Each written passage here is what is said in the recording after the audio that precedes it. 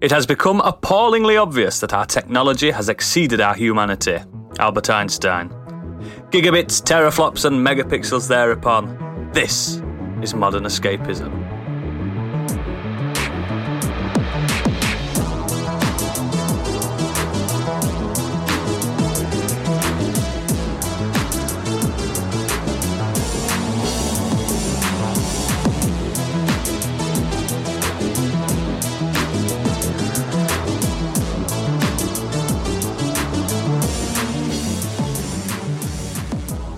Hello and welcome to the show.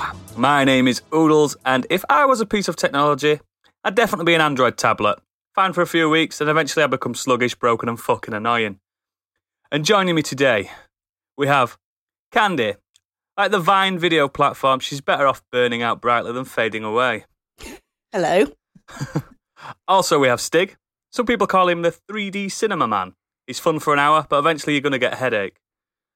An hour? Like, it won't last that long. The man that is literally named after technological gizmos and devices, such as a Zune MP3 player, it's Gadget.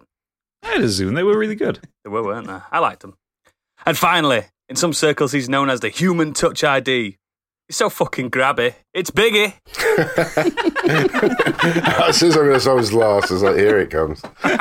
Welcome back, sir. Welcome back. I hope you're all right. Yeah, thank you. Yeah, I was very poorly, so thanks. Just point out, this is the first time in weeks that we've had all five of us on. Yes. Yeah. Oh, it's nice, isn't it? Properly, because the Podcastle one was a bit hodgepodge as well, wasn't it? Yeah. Yes, it was. So, without further ado, let's just sell some shit. Oh, yeah. Shit, I was You're supposed to be the corporate man. I was finding something for talk about later. I was finding... I didn't have it loaded up. Yeah, that's me, isn't it? Okay, hang on. So if you would like more of that excellent podcast in there that I just did, you can go to patreon.com/modern escapism. On there, you'll find the 3 different tiers that we do. We do Modern Escapees for £5 a month. And for that, you'll get an extended edition of this episode every week, as well as any monthly special we do and any other specials we are currently doing. We are currently on with our Hawkeye spoiler special. First episode came out last week, free for everyone, but all future ones will be on Patreon. And Biggie and Gadget will be back with Fast and the Furious at some point. They just need a bit of a break after those first 5. A handbrake. Yeah. Oh, God almighty. Get out. Yeah. It'll come probably after Hawkeye at this rate, because, I think it... They're allowed a mid-season break. It took it out of them a bit. I fucking need it after that shite. Second up, we have Do Dragons Dream of Scorched Sheep, our D&D player podcast. So for £5 a month, the Scorched Sheep section will get you ad-free early access of the episodes, as well as any access to artwork, original music, battle maps, character sheets, and anything we put together for the show. And you'll also be able to suggest NPCs and item names for Gadget to use. And £7.50, the Biggie Bundle, and that gets you everything. Make sure you tune into Scorched Sheep as well, because we're wrapping up his first season, and it's going to be epic, isn't it, Gadget? Oh, it's going to be huge. Big. Like something in that last episode. Yeah. Well, you mean the episode that will drop tomorrow from on patrons? Yes. Time. Time, flat circle, makes no sense. Don't worry, I've got some time travel shenanigans lined up for the campaign going ahead, just to make it even more confusing. Excited. It's going to be good, because then when season 2 rolls up, we'll actually be professional Dungeons and Dragoneers, or whatever you call themselves. Nerds, professional nerds. Professional nerds. Already there, I think. So it's exciting, even if you're not Greasy into it, get weirdos. into it yourselves. But yeah, let's just start as we mean to go on. I want to know what everyone's been up to this week, and I don't want to bury the lead. I want to know what Biggie's been up to, because it's been a while. Oh, okay. Yes, so, I missed the last one. Great pod, by the way. Really enjoyed listening to it. Thank you. And also the impression of me. I was after... It'll happen. It has to happen. I know. After people will eventually just won't want to be off sick, because the impressions will just be getting worse and worse. After the Last of Us, I needed a palate cleanser, so I was dabbling in a bit of Disco Elysium. Good man. And Borderlands 1, inspired by our gaming soundtracks pod. I went back and had a dabble in that just to have a bit of fun. Yeah, it still plays well. Obviously, Disco Elysium we talked a lot about. I haven't finished it, so obviously I'm still playing through that, but liking what I've played so far. Borderlands 1 has some upgraded version. Looks okay. You know, it's still cel-shaded, still plays well enough. It's the only one I've beat. Yeah, I just really enjoyed going back into that little world and the music and the fun of the gunplay, and that was good fun. I happened to win a copy of Battlefield 2042 off Twitter. Yeah, boy, you did it. A random competition that I really nearly didn't even go for with the game collection. So thank you very much to them for sending that through. So, are you enjoying Battlefield 20 to 42 frames a second? I admittedly have only played it for probably an hour or two, just because of time. And it crashed. No, do you know what? It was fine. It looks great on some levels, still looks a bit janky on others. It clearly needs some work. They've obviously had a patch. It costs you nothing, that's the main thing. Yeah, and you know what? I did feel... I wasn't impressed by the beta, so playing... the actual game itself, it did feel a bit more polished compared to the beta. Do you know what? It certainly had a feel of Battlefield at one point. But yeah, at one point. It's because there's a lot of changes, a lot to get your head around how it all works. So I can't give like a full verdict at this point. And they are going to patch it. They've already had one patch. There's more to come. It's a live game. It's gonna. Yeah. I have a bit of a bone to pick with you, Biggie, about Battlefield from Punk's episode. Uh-oh. Not for Battlefield 42. I've literally played nothing of it, so I have no opinion on that. I'm just a bit disappointed that it's not getting great reviews. You went from saying, I didn't really like the new Battlefields 1 or 5 because they went a bit COD-like, but then I discovered COD Warzone, and I really like that. And I'm thinking, hang on, you don't like a game because it's like COD, and then the next minute you're praising a COD game. Because no, you're right. There's a reason for saying also, that. Battlefield 1 is incredible. So I wasn't used to the change that they brought into when they obviously saw how well COD had been selling, and they were trying to sort of mimic that. And then having played COD Warzone, I can see what they were trying to do. But COD Warzone, COD have been doing it for a long time, obviously, and although I haven't played many versions of it, I can see what they were trying to do with Battlefield. We went back and played them, and just couldn't get into them. So that was why I was saying that. Whereas I enjoyed COD Warzone for what it was, but didn't like Black Ops. I thought Black Ops absolutely sucked ass. And for people not in the know, that's a reference to What the Fuck Do You Want podcast by our good friend Deadbeat Punk. If you've never listened to that podcast, don't listen to it if your granny's there. I thought you were just going to say don't. No, listen to it. It's a good podcast. I'm on it in a couple of weeks. So. Listen to it with your headphones in.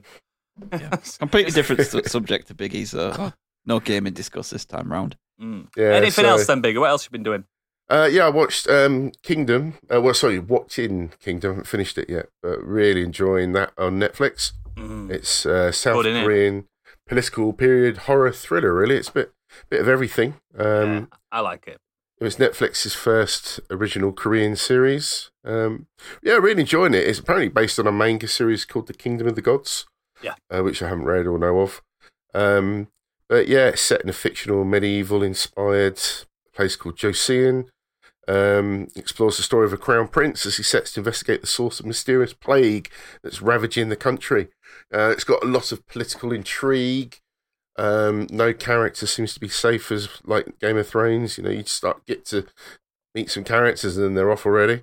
But yeah, it's really good. It's really well acted. Looks great. Costumes are fantastic. Cinematography is stunning at times. Really enjoyed it. Yeah, well done, South Korea again. They are absolutely crushing delivering it. the goods. I think it's better than Squid Game. A lot better. It's different genre completely. It's different, yeah. I mean, I would say that. But why Squid Game got that hit, that like a global hit when Kingdom was already there? It's odd, isn't it? It is. You're right. I think. It happened to me. Don't get me wrong. I went to Kingdom after Squid Game, so I fell for it. But it's odd, isn't it, that some things hit and some things don't straight away. And I don't remember there being a big push for Kingdom either when it came out, because obviously the way that Netflix is set up now, they directly advertise their hits of the week. Yeah. As soon as you kind of log on, so you got it more in your face now. And Squid Game was obviously the number one at the time that when that came out. That was pretty much picked up by everybody. Yeah. But yeah, I mean, I need to speak with John actually, because he just he bombards us with all this great stuff to catch, but I've no idea where they're all being. Yes, John, that's a reference to John, our Asian correspondent. But yeah, it's there's a lot to watch, and I just need to find out where they're being shown. But yeah, really good. But yeah, that's it for me. That's enough, mate. But as long as you're feeling better and you're fighting fit, that's all I care about. Looking good anyway, mate. Thank you. So we'll move on to Candy. Yeah, so I've had a reasonably busy week. Actually, after we discussed Community last week, I started watching that, and I've watched the first season. I'm really enjoying it so far. It's great, isn't I love the characters are just they're awful, aren't they? In particular, the Spanish teacher. Yeah. He's so good. Senor Chang. Senor Chang. I absolutely love it. He's not that far removed from an actual Spanish teacher as well. I'm pretty sure I used to have teachers like that. I just got to the episode with Jack Black in it too, so that was a nice little surprise. So I think that's it might be the first episode of the second season. Yeah. Who else was in it? There was another cameo, so I can't remember who it was now, but it just came out the blue. You're now going to be forever just wandering around in the back of your head, hearing that little melody, Troy and Abed in the morning. Absolutely. But the main thing I did this week is that I went to go and see Encanto. So if you don't know, that's the new film from Pixar. Mm-hmm. It's not. Sorry. I went to see it. I was in a kind of a grouchy mood. I wasn't really up for being made to feel upset like Pixar films tend to make me do. They good choice. They force sadness upon you, I find. It started with a really pretty 2D short before it called Far From the Tree. And that one was a bit of a tearjerker, so that kind of just served to infuriate me further. This one's going to make me sad. I don't want to watch it. Were you screaming at the screen, stop making me emotional?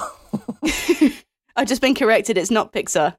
Oh, right. Is it just a Disney one? Yeah. Sorry, I'm just being pedantic. Splitting hairs, but close enough. Thank you for correcting me, because there'll be somebody out there that's upset about it. Disney is pretty much, they all look like Pixar's now. I bet if you look in those credits somewhere, there's some mention of Pixar in that. Yeah. Anyway, carry on. I've got something to say about this as well afterwards.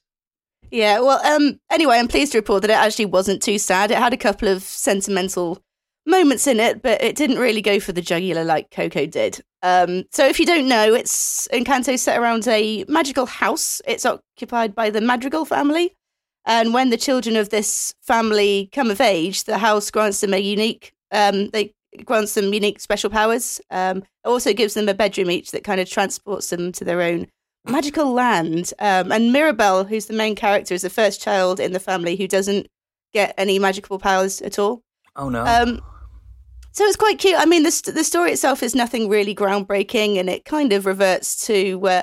so in my notes, I've written tried and tested Pixar formulas. So I'm going to say tried and tested Disney formulas. But there's absolutely... There's nothing wrong with it. It's fine. It's quite a nice story for kids to be able to relate to as well. Like, often if they feel like they're the only one who doesn't have anything special when they're surrounded by all sorts of talented people. The one thing that does really stand out, as always, are the visuals and the music. And every time they seem to outdo themselves with their animation. And Encanto is just no exception, really. I would say it's by far the prettiest animated Disney film I've seen to date. It's so rich and colourful, and the characters' expressions as well are so good. They capture expressions down to the ground, I think. And I was just taken aback by the hair. Yeah.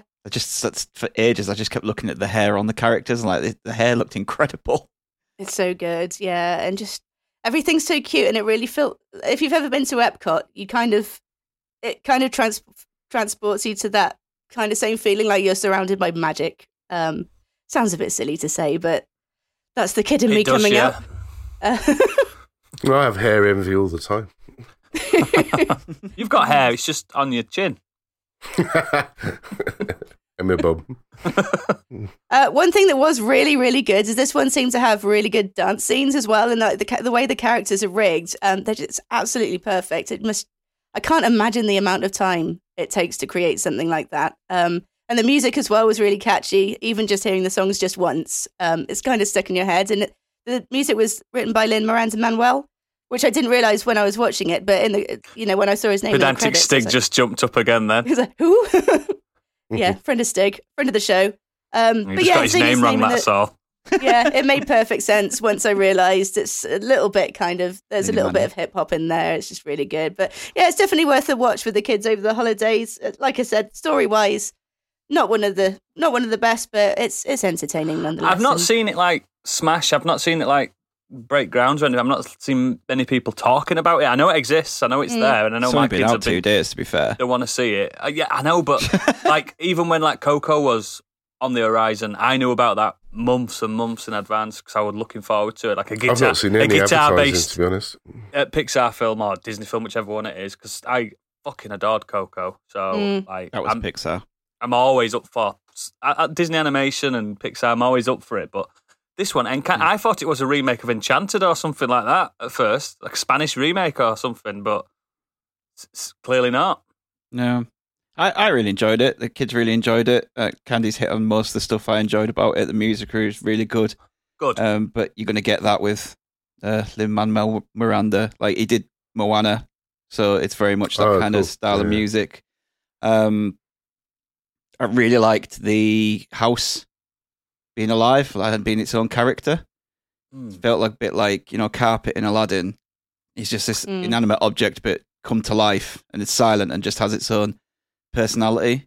That was really good. And something that I wanted to touch on about this as well was that it's all Latinx cast. That's good. So I listened to I'm going to get his name, John Leguizamo. I can't pronounce his name right. Leguizamo, that's it. So he was on the Empire podcast this week, and he was talking about the need for more Latinx representation in Hollywood, and this film kind of further reinforces that and reinforces his point on how many good stories and how fun their culture can be, and how we need more stories from that community. So that was I just really liked that after, especially listening to his interview and then seeing the film. But yeah, it's really good. For people that don't know, he played Luigi Mario in the 90s smash hit Super Mario Brothers. Do you know what he brought up in that interview? In that interview as well, he jokingly brought up that and Spawn and something else. God, yeah. He's just like, everyone just keeps remaking all the terrible films I've been in. He was in Land of the Dead as well. Yeah, he's always been about. He's really good in Kick-Ass 2. Really good in that. I can't remember much about that film. Excellent. That's a good shout. We're going to move on to Stig later because I know he's got a bumper. No, I've only got 2 things now. Oh, that's fine. We'll jump into you then. Yeah, let's go for it. Candy's nicked one, but that's fine. Go for it. Go for it, sir. So I have had a bumper week. I think I might talk about some of these in the Patreon section. So I've just to go over some things. We binged Midnight Mass. Yes. I binged all of the second part of Masters of the Universe that came out this week. Nice. We started Hellbound. Good, innit? Yeah, we were up to episode 3, and it's gone some places in 3 episodes already that I didn't expect to finish it. It's fucked up. It really is. And I did start the new South Park special, but I fell asleep. Nothing on the show. I started it. Really I didn't funny. finish it either, but I don't know why. I just started watching it like too late, so I need to finish watching that. And that was what I saw of it though was amazing. So they always hit. I don't think South Park's ever slowed down. A lot of people say it has, but I don't think it has. What they've seemed to have done with Cartman, I don't know what the payoff is yet because I haven't got that far, but there will be one. Yeah. But yeah, so the other 2 things that I did want to talk about was first quickly, I watched Celine Sciamma's new film, Petit Maman. As obviously everyone knows, I'm a big fan of her films, and this film is no exception. It is, again, another great film from her. It is a story of I've lost my notes. That's not helpful. Sounds boring. Line reading, please. What's her name? Nellie. A young girl called Nellie. That's it. I couldn't remember what her name was. That was a problem. Nellie's grandma dies. Herself, her mum, and her dad travel to her grandma's house to basically clear it out. And while she's there, her mum finds it all a bit too much and leaves for the dad to finish it off. So Nellie goes off and exploring, because this is obviously her mother's house that she grew up in, and her mother's told her about all this tree house and this kind of wood fort that she made when she was younger. So she goes off exploring, looking for that, and she finds it, but she bumps into another young girl called Marion, who's playing around with the tree house. Now this little girl looks just like Nellie, and soon you discover that this little girl is actually her mother. I'm in. I'm already in. So there's some timey-wimey stuff going on with this. Yeah. And she basically gets to hang out with her mother, and her 8-year-old mother. Oh, that's cool. And it's just this lovely, really touching, soft, meditative story about these two young girls just playing with each other. And they know it. They know that she says, "I know, like, I think you're my mother." Like, this is all like in the trailer and like knowledge, but yeah, so it is 78 minutes long. It's not even an hour and a half long. Can't argue with that. Yeah, and it's really, really good. So I feel like I want to cry just at the synopsis. I've got all misty eyes. I love it. It's just, as soon as you said that, I was like, "Fuck yeah, I'm in." just this. Imagine the thought of being able to go back and play with your parents, but they were a child. Like it'd be interesting. But yeah, it's really lovely. That's the best way I can describe it. It didn't let me down. She's just an excellent filmmaker. She just knows how to portray young people. I don't know how she does it so well, but she does. Like whether it's a teenager or an 8-year-old, or women in the young 20s or something like that. She's just so good at portraying them on film. If it's anything as beautiful as Portrait of a Lady on Fire, mate, I'm in. Yeah, it's not up there, but it's good. It's cool. What did I say? Probably a second best film. Yeah. Yeah. But the other thing that I want to talk about was The Wheel of Time. The Wheel of Time, hot on the presses. The Wheel of Time there's been a lot of chatter about this online, but I want to know your thoughts. It's not good. Oh, it's not. So you're agreeing with a lot of the chatter online. So this is the adaptation that Amazon have made of Robert Jordan's epic 40-novel series, I think it is. Imagine writing 40 novels. 14. Oh, I thought you said 40. I'm going to say, fuck. No. The same saga. He passed away before he even managed to finish it. That's how. Oh, now I feel bad. Yeah, how long it is. Yeah, he's retired. He's retired for a while. Retired from writing. Yeah, he's not going to hit that 40 now, is he? No. But, I don't know what's happened. £10 million an episode this has cost them.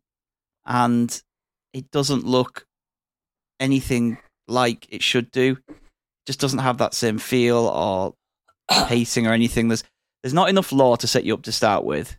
It kind of throws you straight into something, leaving you confused. And they desperately wanted to get some action in there in the first episode, so the pacing is just all over the place. The first 2 episodes in particular, they're so rushed. You go from this place to that place, you suddenly meet these people. Oh, now there's a new group of people. Oh, look, there's a third group of people. Who are these? These people have gone over there. They're split up from here and they're over there. And you're like, where the fuck is everyone? Like, slow down. In 3 episodes, I gave it 3 episodes, the 3 that came out. And after that, I was like, nah, I'm tapping out, because there's nothing there to grip you, unfortunately. That sounds like, Firefly, when that was originally televised and it was all out of order with the episodes. It sounds kind of like they've done that. No, it's not out of order. It's just a mess. No, but it sounds like it. It just sounds like a complete mess. Because that's, if you'd watch Firefly with all the orders out of sync, all the episodes out of sync, you'd be left like, who are they? Why are they there? What's going on? Yeah, Sounds the same. Considering how much they wanted to be like Amazon's version of Game of Thrones or The Witcher, it's ridiculous the idea that they wouldn't start it off like, if you think back to the very first episode of Game of Thrones. Everyone's calling people by their names. Well, everyone's calling people. No, it fucking happens. Yeah. It's people turn up and have conversations, and then a kid gets kicked. Yeah, then a kid gets kicked out of a window at the end. Yeah. But other than that, nothing. There's no action in that first episode other than the prologue scene. I think. I find it absolutely mad that Amazon have put all this money into this when they've got a Lord of the Rings show coming in the near future. This looks like the Lord of the Rings to me. Why are they confusing people? This is not making me feel good about Lord of the Rings happening. Exactly. This is not making me feel good about Lord of the Rings. Because, This looks like somewhere between a BBC production and HBO, somewhere in the middle. Does Rosamund Pike not save it at all? No. She seems to be quite good. I don't think she's very good in it at all, to be honest. Oh. I'll just jump in because I started watching it a couple of days ago and I've watched the first episode and I got about halfway through the second episode and I found all the acting pretty ropey. Yeah. That's worrying, that's proper worrying, Amazon. Script and dialogue is shonky. The acting, some of the actors are terrible and it just doesn't work. I don't know what's gone on. You need friend this. of the show, Helen O'Hara, interested in this as well, wasn't she? She mentioned it, didn't she? Yeah, she was. So a couple of them on the Empire podcast were, and I think they're a bit disappointed in how it's turned out. It's just like I say with the Lord of the Rings looming in the future. This is proper fucking worrying. It's just look at Game of Thrones. Like Gadget said, nothing much happens in that first episode. It doesn't even look all that great when you could obviously compare it to later seasons. Yeah, they were about £5 million an episode. This is double that. But the acting was spot on in the first season of Game of Thrones. It was lovely and Shakespearean. It was northern accent, southern accent. It was just nice, weren't it, to watch? And it needs to look like a film. I think me and you discussed this, didn't we, Riddles? That if you're going to do this big epic fantasy stuff for TV, it needs to look like it's a film, like Game of Thrones does, like The Witcher does. It doesn't. It looks like a TV production. You need to capitalise on having 12 hours to tell a story.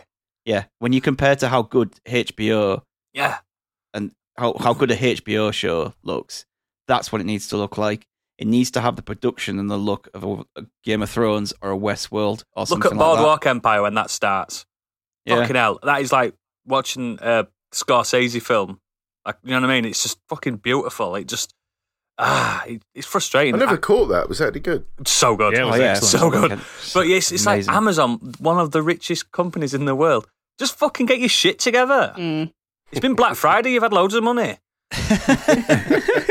So, like, I enjoyed something like Shadow and Bone a lot more than this, and that's the look of. That's got a similar look to this because it's not. You can tell it's a lower budget Netflix fantasy series that doesn't have that film production look, but it's just much better and much more enjoyable and better acted. But they've got the cinematography skills set. They've got the boys. Like I said, Carnival Row, that looked stunning. Everything about that looked stunning. The dresses and everything that people were wearing and stuff. And why are they? This is a massive get for them. This is huge. A 14-book series that have got fans champing at the bit for it. This is it won't go that. I don't even think they'll get a second series, to be honest. Pathetic. And by all accounts, people have read the book, said that it just chops and changes and just skips through loads of stuff. That first episode, honestly, I was like, oh man, I don't know when I'm going to watch this. And I stuck the other two on. And granted, I was kind of working and had it on at the same time, but I could kind of, grasp what was happening at the same time. You want it to stop you working, don't you? You want it to actually grab you while you're fuck, I'm putting this down, I'm watching this. Yeah, wasn't good. I'm not going to carry on. Well, rest in peace, Wheel of Time. We hardly knew ye. Gadget, what have you been up to? So not much because I've been away this week on a works do and got to drive back home during Storm Arwen, which was terrifying. Storm Worst Arwen. thing I've ever done. I've heard a lot about this, but I live in a terraced house, so we're barely affected by storms. It's easier. A cool name, at least, for once. Yeah. An elvish one. Yeah. Oh, it was lovely driving up the A1 in 75-mile-an-hour winds. That's fucking terrifying. Oh, yeah. Anyway, but aside from that, so on a random whim, I rebought Castlevania Symphony of the Night on the PS5. Because you're a smart guy. So it was 15 quid, and it was just like, get on. Get it. Good lad. And just all those 90s memories just came flooding back to me. That music. The music, the look of it, the terrible voice acting. And then I also remembered, one, how far it is between every save point, and two, how fucking hard that game is. Yes. The muscle memory is there for the movements, but I haven't quite got it back in for the hitboxes. And some of those enemies can really fuck you over and it's not pixel perfect hitboxes on that game. Which to its detriment. Yes. And it just makes me think, Konami, you like money. Yeah. Why don't you just just take Symphony of the Night? Maybe just spruce it up a little bit of 4K, little bit of fixing those hitboxes, maybe a bit faster, more metal. Give it to Team Cherry. Give it Team Cherry, or give it to them that just did Metroid, whatever they're called, Mercury Steam, anything like that. But yeah, just give me that game again in 4K. Anyway, but besides that, the main thing I want to talk about is, I'm sorry guys, I've got new influences for Scorched Sheep because I found another D&D podcast. You need to grow up. This one is called Dimension 20, and this is the one that College Humor run. I've heard of them. Yep. This is it's a D&D actual play podcast. It's also a little bit like Critical Role has done. It's you can watch video on YouTube of it, and you've got all the battle maps and them in the same room together. It's hosted by Brendan Lee Mulligan, who is kind of one of College Humor's kind of more long-term faces, who is an incredible dungeon master. He is so good at what he does. Rest of the cast, at least on the series I'm watching, is Emily Axford, Zach Oyama, Siobhan Thompson, Lou Wilson, Ali Beardsley, and Brian Murphy, who, again, they're just all personalities from College Humor skits. And yeah, they are playing a game of D&D. And the best part is, the way they described this one, I'm not going to give you the title of the series quite yet, but the way this was described is, imagine if John Hughes played D&D. Uh-oh. It's called Fantasy High. Oh, it's Breakfast Club. Set in the town of Elmville, an odd, anachronistic town resembling a high fantasy John Hughes movie, the bad kids attend Eggford Adventuring Academy, a fictional high school designed to teach people how to become adventurous. Wow. And it's pitched as the way it's pitched is Brendan Lee Mulligan is an incredible dungeon master. He's a very rules-based dungeon master. And it's pitched, if you think of like Critical Role is amazing, but it can be very dense. It can be very high fantasy, very lore heavy. Like there is a lot to take in with Critical Role. Whereas compared to Dungeons and Daddies, not Dungeon Dads, Dungeons and Daddies, which is the one I talked about, which is barely a D&D podcast. It's more of a comedy podcast.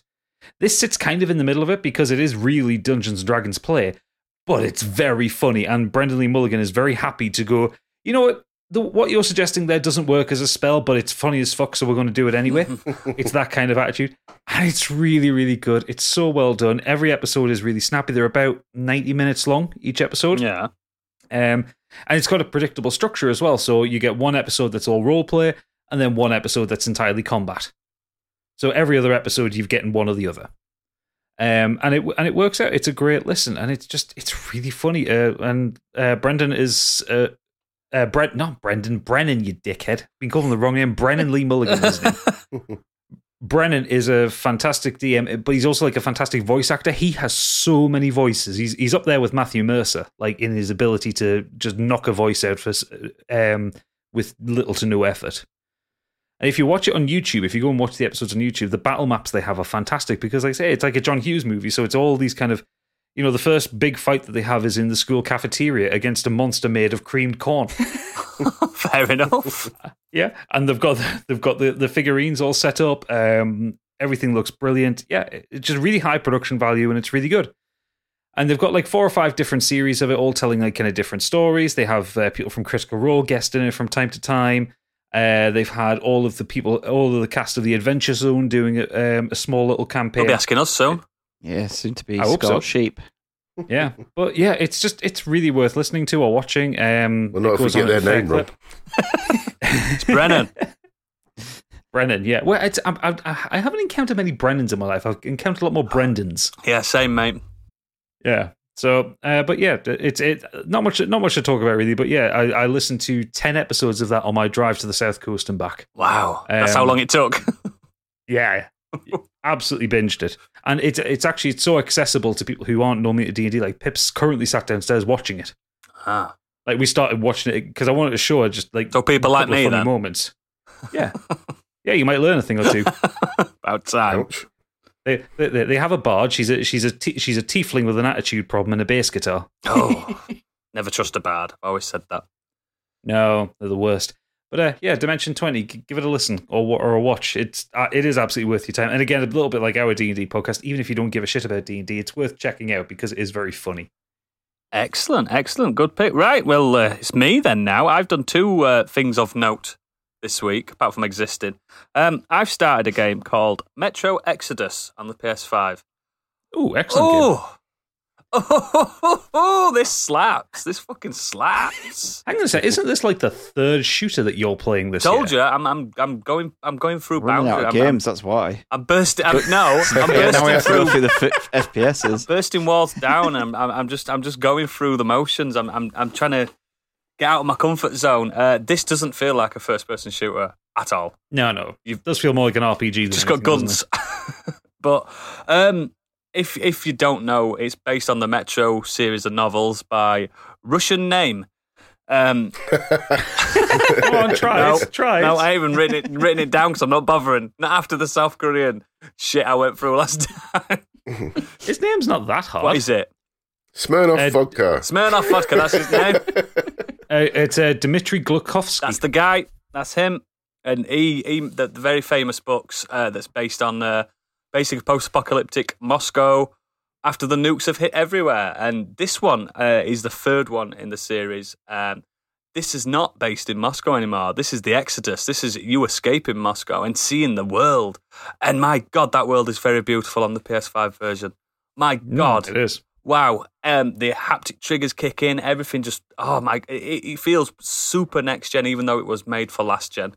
It's just so good. I think they've basically ported the PC version because I got it on the PC when it first came out because it was the first game to come out with with ray tracing. Oh, it's there. I just got my RTX graphics card. I was like, oh, I want all those rays. It's got some of the best water I've seen in a game. However, Artyom, the character that you play, can't swim.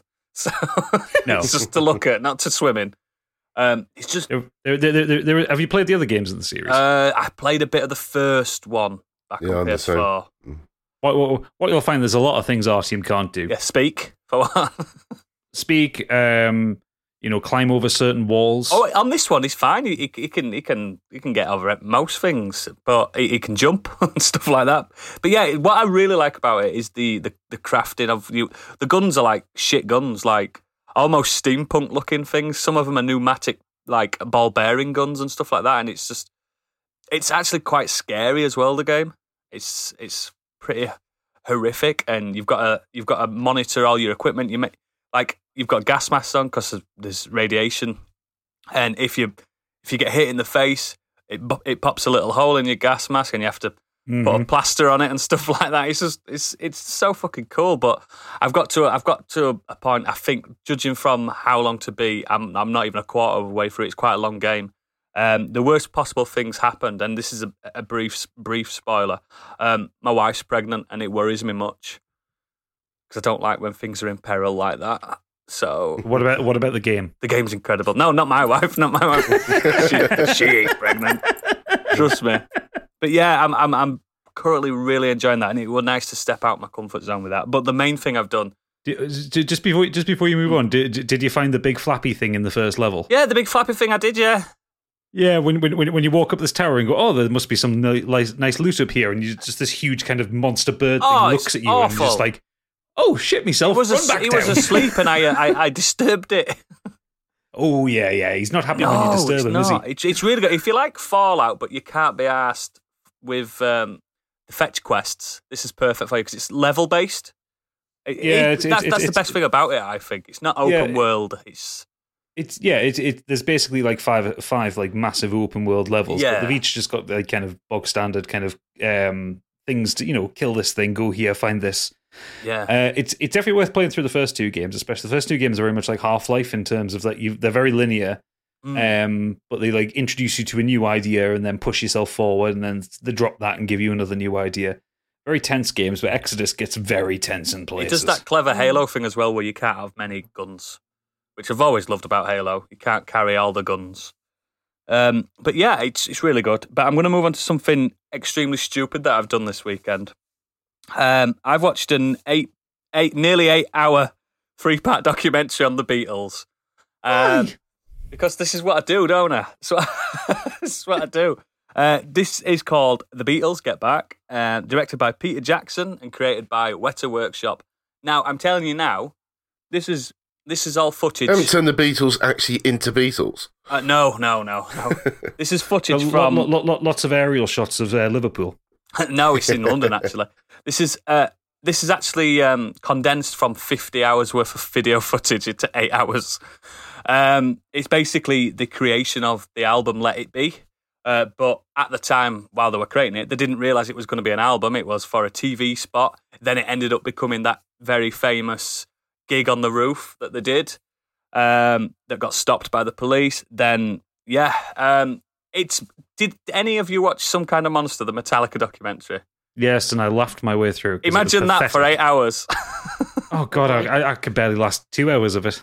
That sounds like my early 20s. Yeah, it's so candid. I can't believe Paul McCartney's allowed this to happen, to be fair. Do they come off as baddies throughout it? Not baddies, no. Just knobheads. Well established that they were all knobheads. Like George Harrison leaves the band, and I didn't even know this about the Beatles, because I'm quite a big fan of the Beatles, especially the when they get back from India Beatles, when they're off their head. I love that about them. I love the crazy Beatles.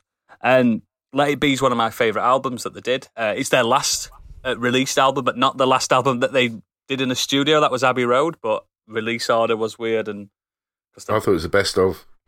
Well, they didn't release that. But yeah, it's weird. It's one of those programs or films that you can't watch if you want to quit smoking, because literally every scene, everyone's smoking. There was one scene, and it even makes a note on the documentary where, when you watch it, this documentary has scenes of smoking. That wasn't enough. This is just a cigarette advert. Like, literally, there's the Beatles sat around. Yoko Ono's glued to John Lennon throughout the whole thing as well. She doesn't speak at all in this documentary, but she's just next to him for spiritual guidance. And literally every second, like there's one moment where John Lennon's smoking that much. Do you know how Slash put his singing the head of the guitar? Yeah. John Lennon's obviously got a really crappy just studio guitar, and do you know how the wires are all coming out the end? He just puts his cig into the wire, and it just stays into the wire.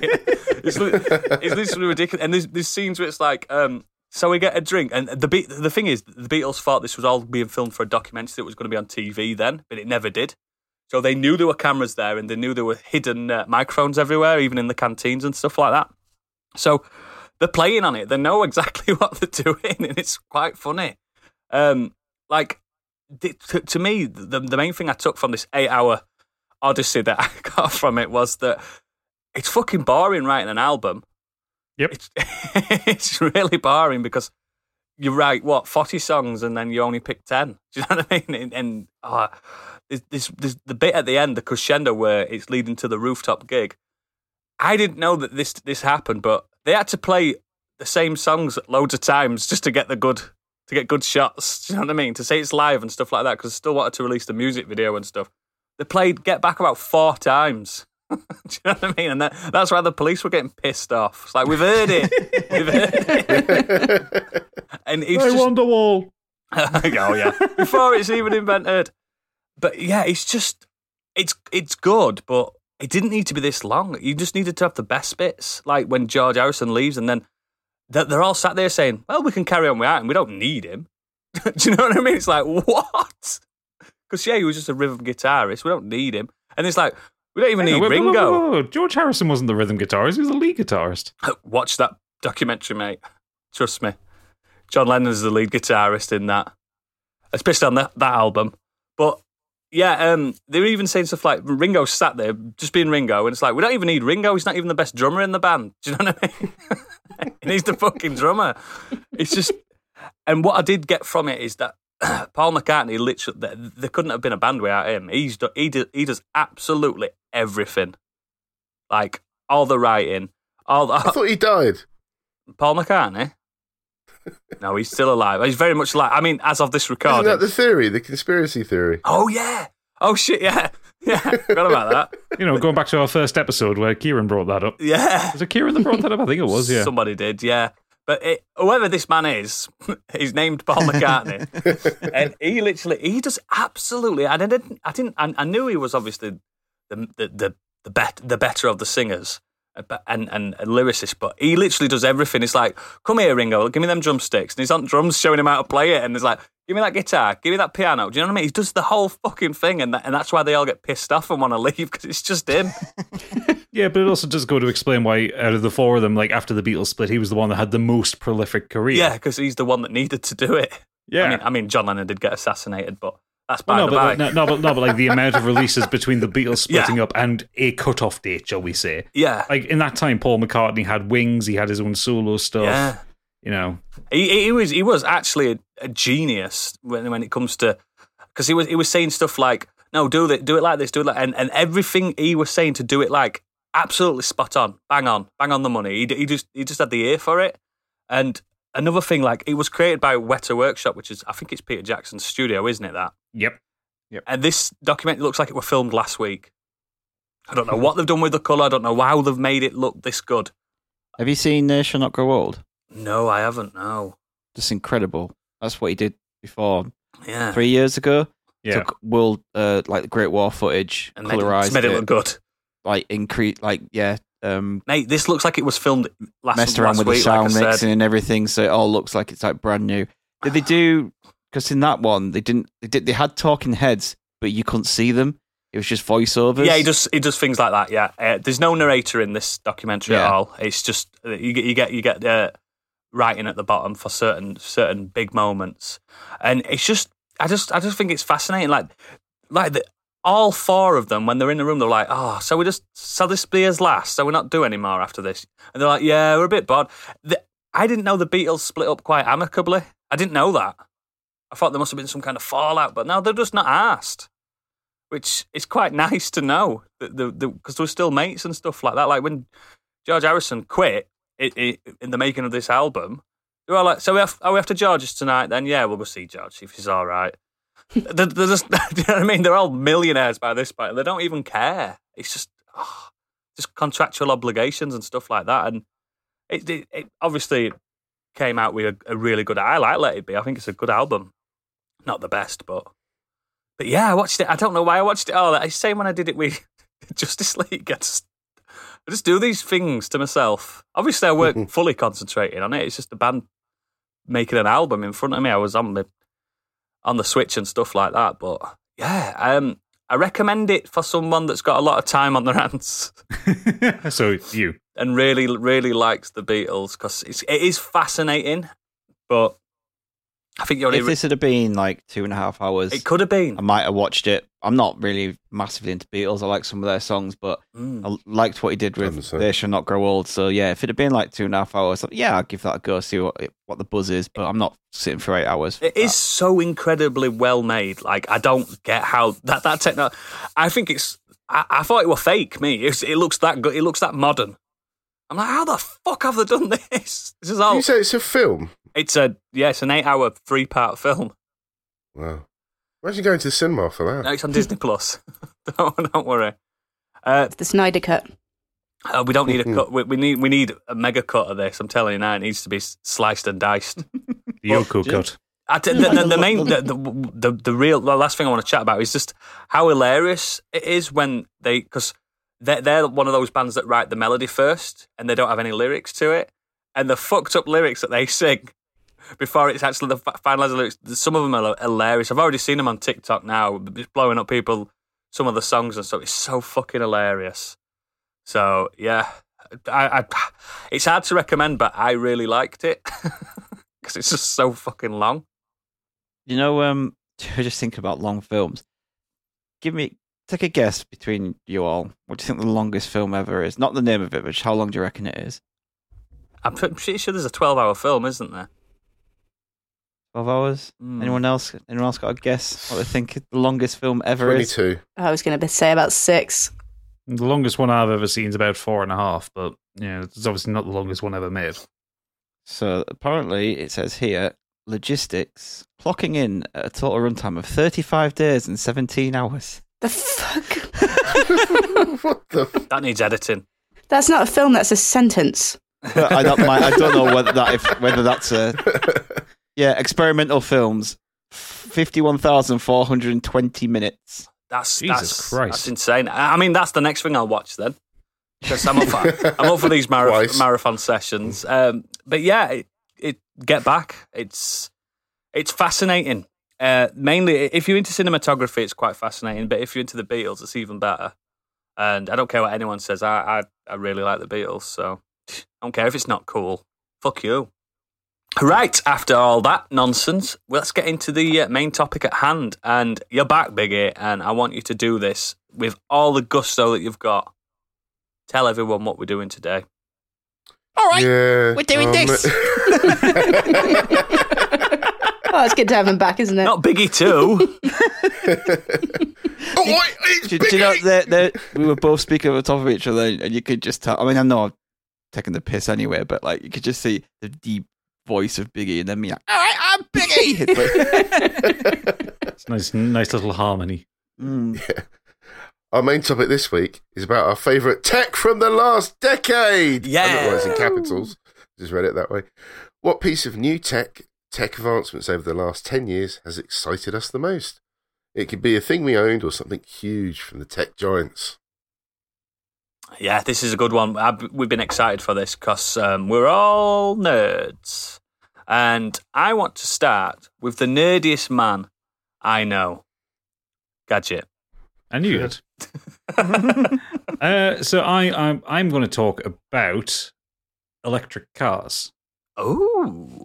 because electric cars have existed beyond the last 10 years or so. No. The ones you can actually drive in real life. You can get on a scale electric like rollerblades. Yeah, not for very long though.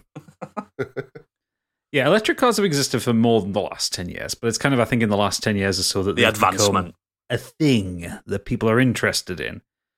You know, if you ask most people what they consider the original electric car was, everyone's going to think about that wonderful little shoe-shaped thing, the Sinclair C5. Yes, that one that I remember seeing that video and Noel Edmonds rolling up on one. Yeah. It's like it's really famous. Like, look, this is the future. It's not. No, it wasn't. Almost bankrupted Clive Sinclair as well. I've just looked it up. Okay. Yeah. Yeah, there's if you look up some of the videos on it, there's great videos like BBC reports of him kind of pootling around London in it. Yeah, saying It's you a don't picture need a of the driving guy- license for this. Well, that means the police are probably going to ban it then. Yeah, there's a guy here just like driving past a black cabbie and just reaching in, just shaking hands in the middle of the It's road. pathetic. But that wasn't a car, really. That was technically a tricycle. Yes. And so, yeah, you didn't need a driver's license for that. But no, sort of, I think it's one of those things that as any socially conscious person would realize, you know, the world's heating up, everything's getting a bit surreal, and world's ending, climate guys. change is a thing. And it's taken us far too long to get to the point where electric cars are a thing, but they are now. And much as I loathe the man, you have to give credit to Elon Musk for pushing Tesla the way he did. Man's a strong word. Lizard. Yes. Alien. And like I say, I detest him. I think he's a massive cunt, and I will not hear a good word about him. I think he's got secrets that'd make just the most heinous man weep. I reckon that man's a evil man.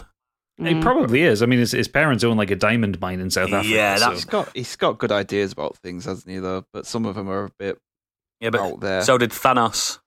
But hey, well, if you've watched Hawkeye, you'll know that some people think he was right. Did your From, daughter think he was right? From the last pod, you talk about Zuckerberg throwing up on his food. Like, Yeah. I can see Elon Musk doing Yeah, exactly Zuckerberg's the same thing. the fly, Elon Musk's the lizard, and if them two get in a room, he's just going to lick him up. Okay. Okay, pushing so far away from that as quickly as possible. Because of Tesla, electric cars were considered cool. And, you know, there were these ridiculous publicity things like when SpaceX kind of kicked off and Elon Musk launched his Tesla Roadster into the sky. Yeah. You know, because he's a billionaire and he can do shit like that. Fair enough, whatever. But Tesla's became this kind of de facto idea of what an electric car should be. When you looked at the interior, they look different to your average road car. There was a lot made of the fact that an electric car, because it doesn't have a gearbox or anything like that, has kind of not unlimited torque, but it's like instant torque. Like you put your foot down an electric car and it fucking goes. Shit off a shovel, isn't it? Yeah. And Tesla made the idea of an electric car cool because the cars look nice. I know apparently the quality control is absolutely terrible, but when you see one driving down the street, you think, oh, there's a Tesla. You know, it's like you don't think the same for like a Peugeot E208 Or a No. Nissan Leaf. or a Nissan Leaf, which might be the dullest car ever created. But they are getting more popular, and the big brands now have seen that, the writing is on the wall. The UK government said that I think all new cars have to be electric by 2030, and other countries are like 2035, 2040, Gulf are that weeping. kind of thing. What about our oil? Well, yeah. And I like the fact that everything is pushing in this way because I think electric cars are really cool. I think, Mate, I think they're cool as well. There are a lot of limitations with the internal combustion engine that have we've put up with for years. The noise of them, the smell of them, the fact that they're dangerous. Petrol and diesel cost so much. You're basically sitting on an explosion all day. It's crazy. See what happens when you pierce a lithium battery. Yeah, that's true. Up to this point, like, all electric cars have been normal road cars converted to be electric. And we're starting to get cars now which are designed from the ground up to be electric cars. So they have a lot of things in them which electric cars never had to consider. So, like, the idea is most of the time you're actually just sitting on top of the batteries. The drivetrains are different. You get all the wheels can be powered individually, which I think is really cool. Yeah, I like the fact that maintenance costs can be lower on them because it's all modular. If you blow a motor, you just pull the motor out and put another one in, generally speaking. He says, not being an expert in fixing electric cars at all, but having seen the modular setups for them. Batteries in electric cars are starting to get to the point where they're being rated for about 500,000 miles. That's mad, isn't it?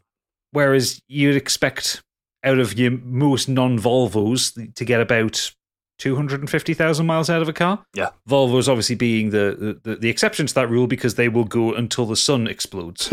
Yes. If you can kill a Volvo, then you are a terrible person and need to be monitored by authorities. Cockroaches and Volvos are going to be the last thing when the asteroid hits. Exactly, yeah. But specifically those old 80s Volvos. Yeah, if you're inside one of them during a nuclear apocalypse, you're fine, you're safe. Yeah, absolutely. Better than a fridge. Yeah. Yeah, I think electric cars are really cool, and I think it'll get to the point. At the minute, they're not really that economical to get because they're still really expensive. They tend to only do about 300 miles on them, but the charging network in this country and also in America is shit. Yeah. Like, they're one of those things that if you... Like me, my driving just tends to be runabout stuff. Drive to the shops, drive to my mum's, that kind of thing. I'm not going very far. I could get away with an electric car. But anyone who does any distance or any kind of consistent commuting that is over 50 miles a day, you're probably going to need to stick with a petrol car for a while. But once that charging network gets built up and once they find ways that you can charge an electric car in under 3 hours, the network will be brilliant. There's a great video, I've talked about him before on this, Marquez Brownlee. Yeah. The tech guy on YouTube. He did a video where he did 1,000-mile round trip test between a Tesla Model S, the Ford E Mustang, and a petrol Audi. And he proved that you can do 1,000-mile road trip in America in a Tesla reasonably unbothered. He's got that cool matte black one, hasn't he? Yeah. That's very nice. Because Tesla in America have a really good supercharger network. And you just plug in your route and it tells you which supercharger to stop at for 20 minutes here to make sure you arrive with 40% battery. But the E Mustang, you can't use Tesla superchargers in America because it's a proprietary socket, so they've got to use the public network. And that one fucked them over. Oh, it's like Apple all over again. Yeah, it is. Well, the thing is, in this country, you can charge a Tesla at any charging point because European standards, isn't it? Yeah, EU rules. They all have to have the same charging connection, which works out much better. Which is happening to phones in the next year. Mm. Yeah. iPhone 14 now without a port. Yeah, no port. We're not putting one in. Yeah, but yeah, I think electric. I know this has been a little bit of a ramble, but I just really like electric cars. I think they're really cool in the future, and I know my next car will be an electric car because, like I say, at least a hybrid. Just No, I'm just going to go full electric. Nice, mate. I think what they need all my mileage is just pootling around. And if I need to go any distance, if I need to drive to the South Coast, I just rent an internal combustion engine car just for the convenience of it. I'll get a train. No public. Ew. I don't do public transport. Have you heard of the Boring Company? Which is the Elon Musk company, the one that made the flamethrower. Yeah, another company, and so they're building. Well, in the States, they're building tunnels, and I think they're developing. They're specifically for electric cars, and probably give priority to Teslas, or will do, but they're going to, I think, developing charging roads. The Kinetic Road Network, yeah. Yeah. They've got trials in Germany already, haven't they? Where certain sections of I don't know if it's the Autobahn or something like that. It won't be the Autobahn. No. It's too busy to do that kind of thing. But yeah, something where you can try. You go over it and it charges a tiny little portion due to kinetic. It has to be a specific model car. It has to be, which is not on sale. But if that can become a standard, great. Yes. I mean, you could even toll that road because you know you're going to charge it. You're going to charge your car. It's going to be in good condition.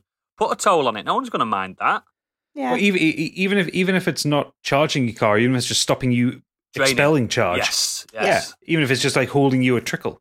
Fine, great. Just extend the range that way. That would be perfect for the motor.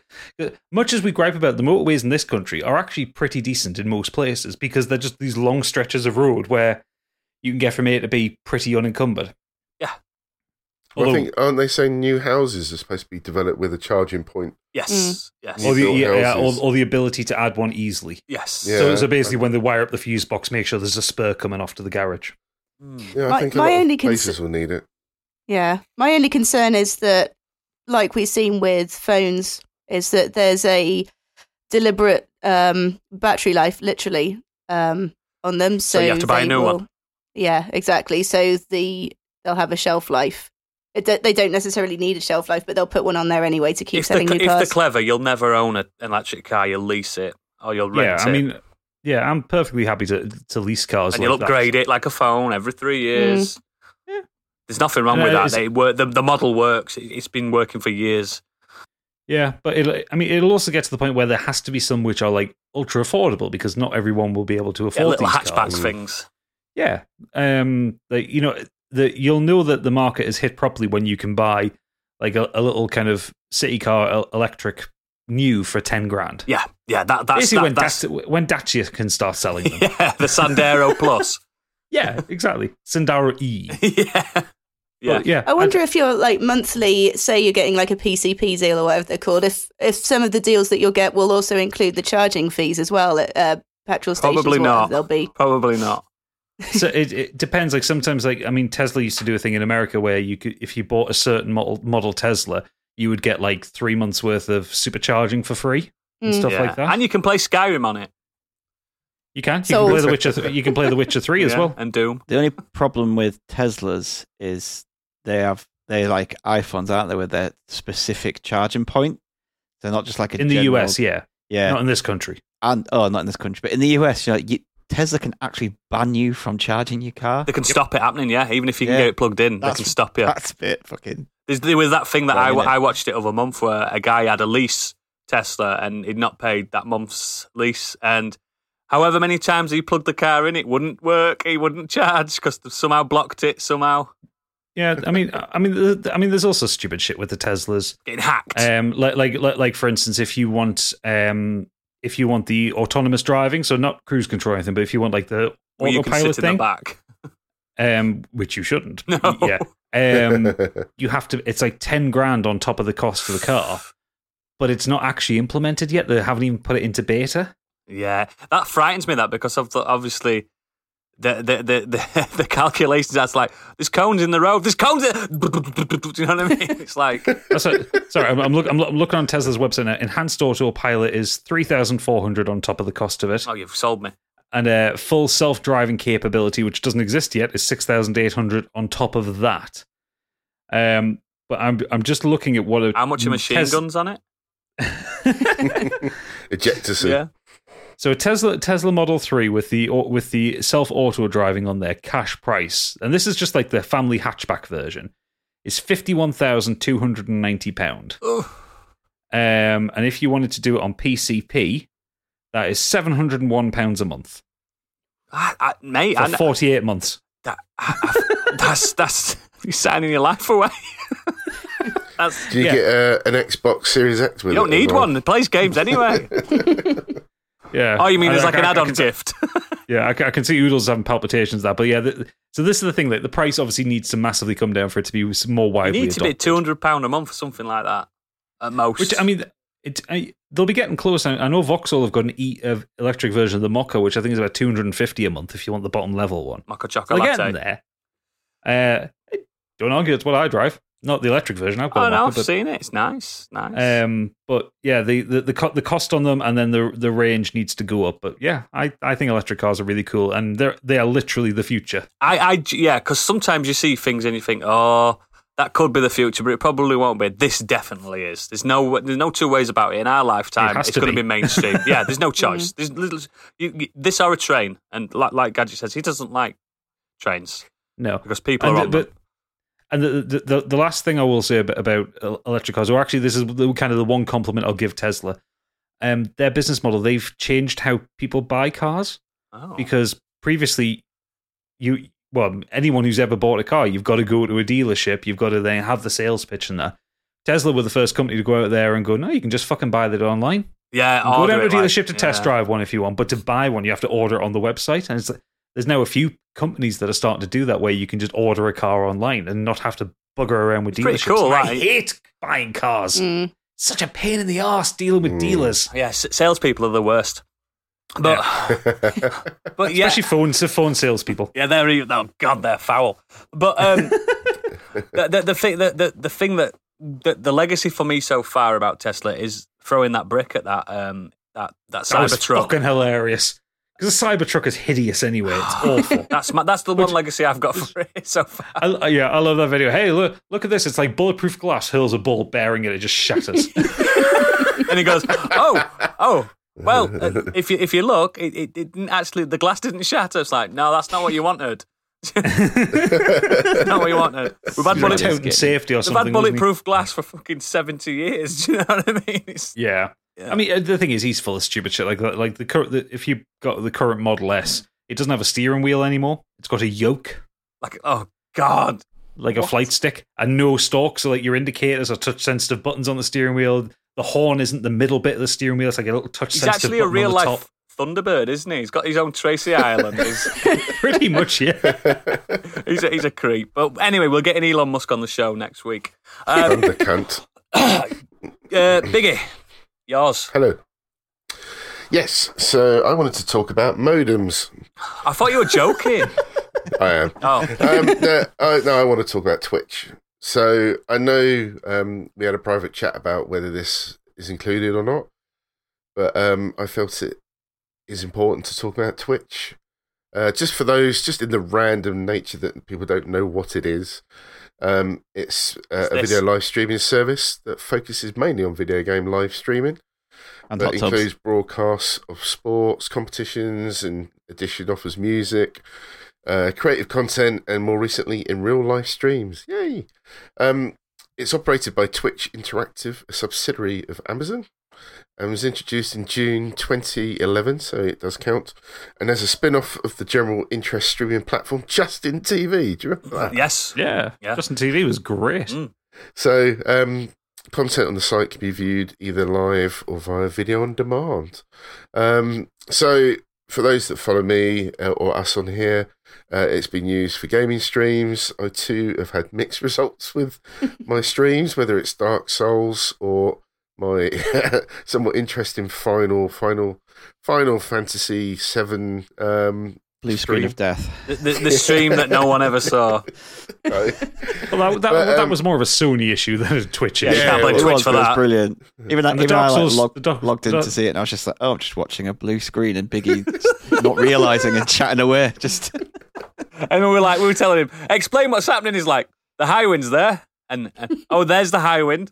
There's the high wind again. So funny. But, yeah, and it's great when you have the support from the viewers that have joined you, whether they're guiding you or encouraging you to keep going. But it also, unfortunately, comes with the trolling effect too, particularly when you have so-called friends like Enflem and Sly Reflex, cunts of the show, winding you up and poking fun at your failings. But it's all done in jest, hopefully. We ourselves have done a few talkovers, played games together, interacted with our listeners too. So it's a great format for that. But it's not just for gaming. Personally, for this year, I've discovered that DJs have also turned to Twitch during the pandemic, as they've been unable to sort of book the live events that they used to. So whilst I've been working from home, it's meant that I can have Twitch running in the background And I've discovered or been watching some of the DJs I mentioned on here before, like Scratch Bastard, The Gaff, DJ Epic, DJ Newmark from Jurassic 5, Jazzy Jeff, Maceo from De La Soul, just to name a few, who will all stream for hours for free, or you can subscribe and support them and drop bits and all that sort of stuff in to give them a little helping hand. But it's not just that, it's the communities that also follow. Will randomly drop subs for followers as well, people new who have just tuned in, if they're trying to sort of raise awareness for the channel. I was literally watching DJ Epic the other night, and my subscription had finished, so I was thinking about resubscribing, and someone just gave me a sub, just like that, out of the blue. It's just so nice. The support for the communities as well. The same sort of people follow the same sort of DJs, and there's sort of this little community that you keep seeing the same names pop up. You're watching them, you all chat about stuff in life, or just enjoy the vibe of the DJs that are playing. It's excellent. It's just really lifted me this year. Having these DJs playing in the background, playing some incredible music. I've updated my playlists for my Spotify as well, discovering music I hadn't heard, or some mixes. It's just generally been great, and I think for what Twitch was originally created for, what it's evolved into now, and what it could do in the future, it's just fantastic. I love it. I think it's amazing. I think even if it's not Twitch that does it in the future, it's a good forefather for what will be the future. Yeah. Everyone's going to remember the ground level when, like, because there's been a few like Twitch clones that have just not hit like Twitch has. Yeah, like YouTube. No, like that Microsoft one, Mixer. Mixer, that's it. That's right, yeah. Oh, we've got that. We've got that. Signed that yeah, big we've got that deal for it, Ninja didn't he? guy, and he's back on Twitch, I believe. I bet. Yeah, well, the problem with Mixer is they didn't make it convenient for people to watch Mixer. Because there wasn't like an iPhone app for it. You had to watch it on your Xbox or sat at your computer or anything. I mean, the phone app for Twitch is fucking shit, but it does the job. I mean, it's been around for years, and they've It allows finally had you the to ability watch to Gadget in subscribe the to bath. people. Yeah, they have. It's good for watching Gadget in the bath. Yeah. What's up, But yeah, I mean, just someone like Scratch, who I mentioned before, the fact that he regularly does streams for like 4 or 5 hours, and yes, he does obviously get money from subs and stuff, but it's just enjoying. You can see the smile on his face when he's doing it for that long. Yeah. I don't think I've ever streamed for that long or done anything like that live for that amount of time, and it must be exhausting at times. You're standing up and you're still thinking about what you're doing, but chatting with the community as well. But he just does it. He loves it, and it's just amazing to see. I tell you what, one thing, if you've never done it, is go down a rabbit hole on Twitch and just start randomly watching Twitch. It's just incredible, some of the weird stuff that we've discovered. And Flem and myself. You get comedians on it and stuff as well, don't you? Like, yeah, there's some weird stuff out there. It really is. And some problem is if you more seedy things as well. If you do that, then your algorithm sometimes says, "Oh, you watch this," and then all of a sudden it's foot just fetish. It just puts it on your main page. I don't know about y'all guys, but mine's just foot fetishes from top to bottom.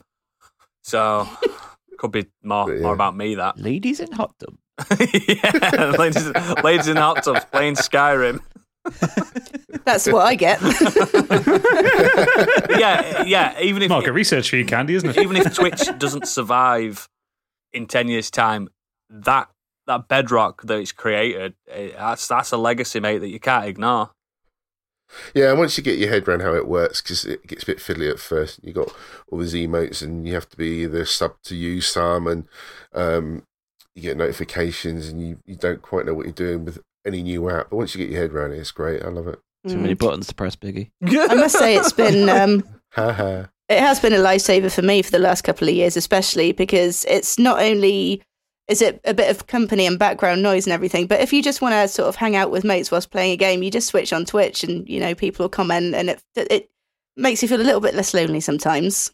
But I'm the same. I've discovered streamers that I really, really like and just watch regularly. It is good fun. And like you said, it may not be Twitch that continues because I don't think it's particularly supportive of its users. No, it's pretty nasty to them, isn't it? Yeah, exactly. But that concept is a really good one, really strong concept. So I'll be excited to see where it goes. Yeah, just it's amazing to see the kind of careers that people can make off it, just doing whatever they do and happen to do it live. Like there was that leak recently where like the earnings of like the top channels came out. And what were we earning? We didn't place, unfortunately. But like the top earning channel on Twitch is Critical Role, and they make just under $10 million a year just from Twitch revenue. That makes sense, though, though, including their sponsorships and stuff like that. No, the second one is a young Canadian lad. He goes by XQC, and he made in 2020 $8.5 million. Just in like subs and bits and stuff like that. I need to start going on Twitch more. Right, we need to all get green screens. We need to get costumes. Yeah. Oh yeah, seriously. When I was watching, fully into this for Scott Sheep. Yeah. I don't know who these people are. I was watching Scratch one night and doing one of their hype train things, and one of his followers just chucked in like 20 subs. You know, people. Candy does it all fucking spare time. Cash to do it. Yeah, it's just amazing. I think that's just fantastic. You wouldn't get that on anything else, would you? You need to get on our channel when Candy's had a glass of wine. When she's had a wine, she just gives everyone Literally. a sub. It's like, I've already got one. Stop giving me another. I'm like a lonely 40-something at a strip club. Making it rain subs. Literally. Dance for me, watchers. But yeah, that's a very good, poignant discussion there on Twitch. Thank you very much, Biggie. Right then, so we'll move on to me because I fancy it. I want to talk about something very obvious. What I would talk about. I want to talk about mobile phones because it's the only thing. It was in my honourable mentions. The advancement of mobile Sorry. phones. It's the only thing I know. It's the only thing I We're can. trying the to sell us streams some are crossing contracts here. here, innit? Yeah, It's the only it's personal, We actually professionalised. don't know if you're a good seller either. mate. We've got I'm feedback on that. fucking top tier. Right, well, my contract runs out on the 13th of December. Sort you So out, pal. go on, let's go. Come on. But yeah, I've always loved phones. Like, obviously, if people don't know me, I sell them for a living as well. Massive fascination with them. I just think they're incredible. And let's say 20 years ago, I don't think they were good. I think they were shit. But we all started getting one, didn't we? We all liked Snake. You know what I mean? We all liked as Nokias and as Motorola Razors and stuff like that. Ringtone editor. Oh, yeah. Yeah, making a couple of quid from your mates for making the Simpsons ringtone for each other. Crazy Frog. Having the Halloween theme on your ringtone. Polyphonic ringtones. But the last 10 years, some of the greatest handsets, in my opinion, have come out. And this is very personal because everyone's very, I like this, I like that. Now, I'm quite phone agnostic. I like all. I like your Androids, I like your Apples. There's not anything else to choose from anymore, unfortunately. There used to be a bit more of a choice. But yeah, I like iOS, I like Apple. And what I've got here are my three notable phones that really meant a lot to me in the last 10 years because I go through phones like people go through underpants. I mean, I'm in the industry. I can get a phone quite easily and quite cheap. Big fan of burner phones, aren't you? Oh, yeah. Straight up the prison wallet.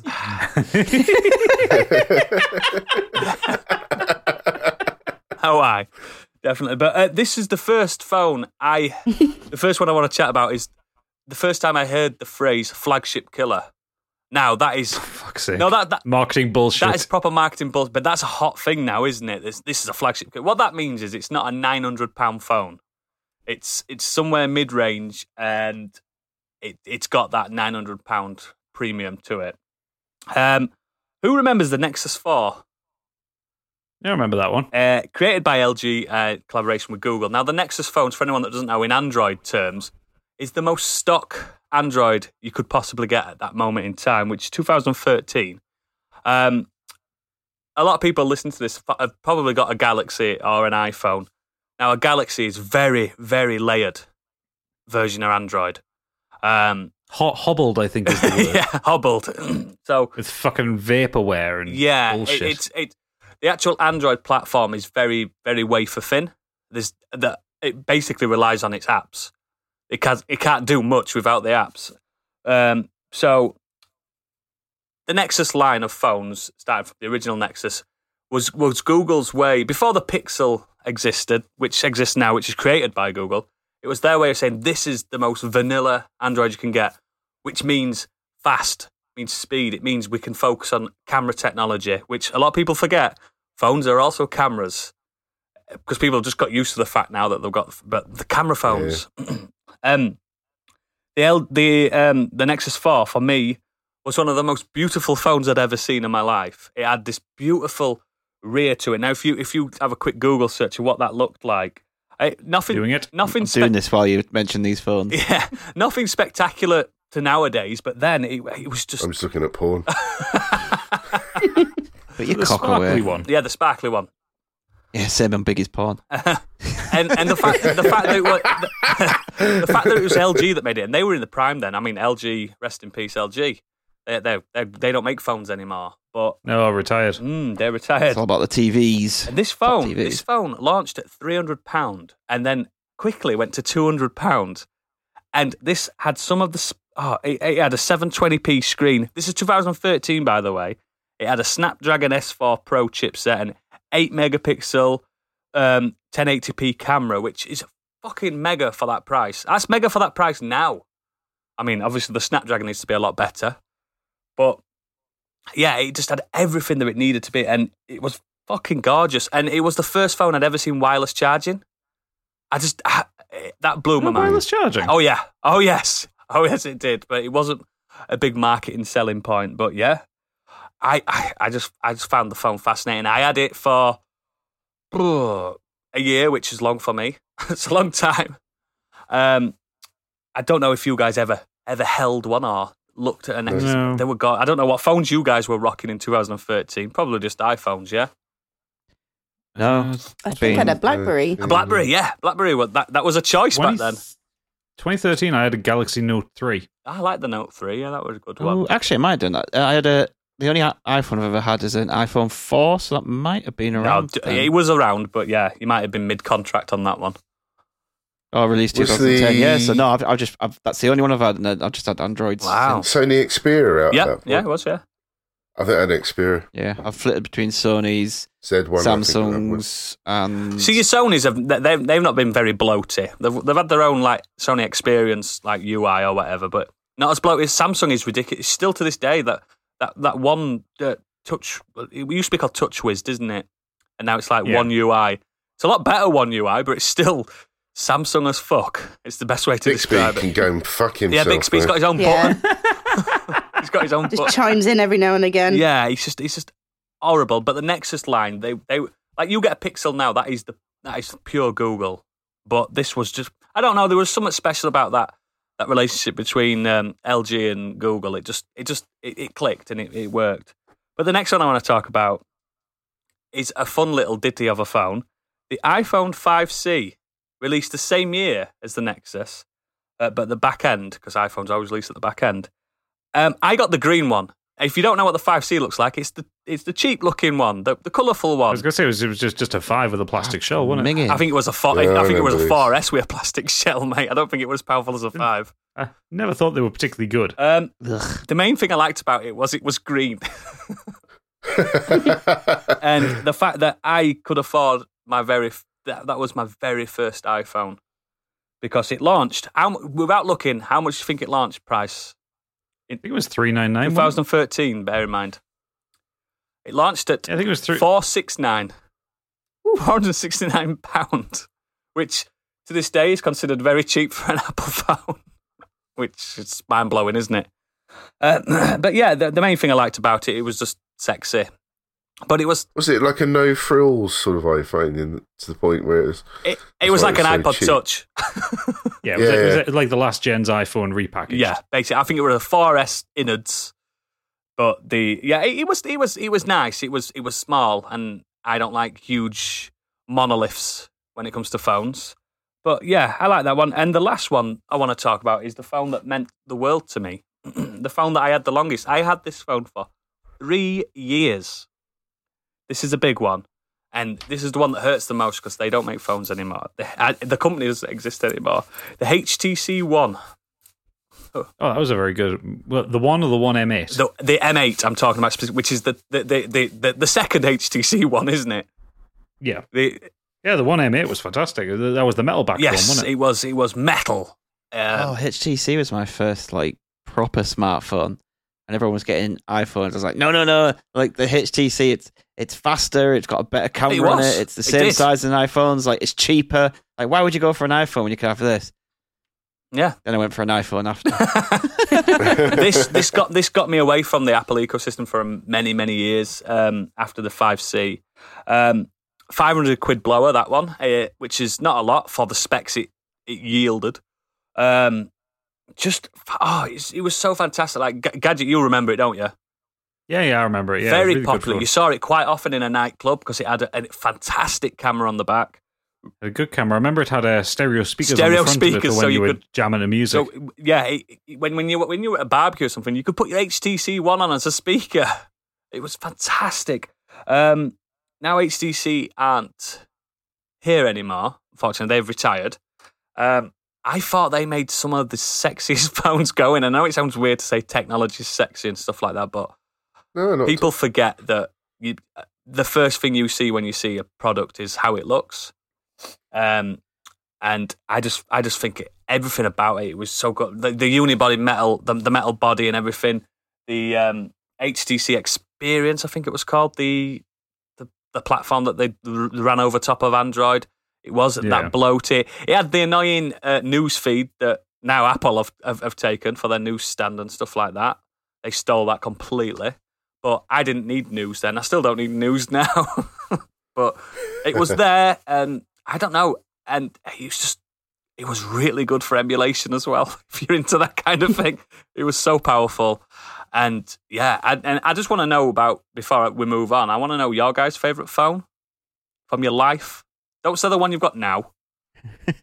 No, I was just looking at what my HTC was. I had the Hero. What a name! I remember the Hero. Yeah, the Hero with the big clock on the front.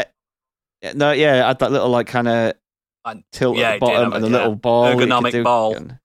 Yeah, the Hero was the Desire was good as well. See, I don't know if I've ever had any particularly like sexy or impressive phones in that. I've had ones with like decent features. I imagine you read up on it even then. Oh yeah. I always made sure I got the best value for money. I remember probably one of my favourite ones I ever had was the Sony Ericsson W810i, the little Walkman one, little black and orange Walkman. Yeah, with the proper decent headphones with it as well. I had those headphones for years. Yeah, they were so good. So good. But you talking about phones, it's got me thinking. I know this is kind of like pushing away from the brief slightly, but I miss the days of the mid 2000s when Nokia were on acid. Yeah, and they were putting out some banana fucking phone. Weird shit. No, yeah, the N-Gage. I've got the N-Gage right here, Jacko and it's phone. just like I had one that you turned like you could open it up and then you twisted the camera so it looked like you holding like a little video video I camera. remember that one as well. Yeah, Nokia really were on acid for a while.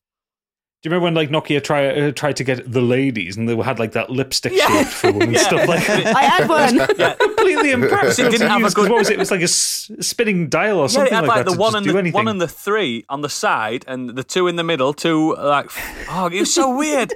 You couldn't type on the bastard. But Should have had a vibrating feature.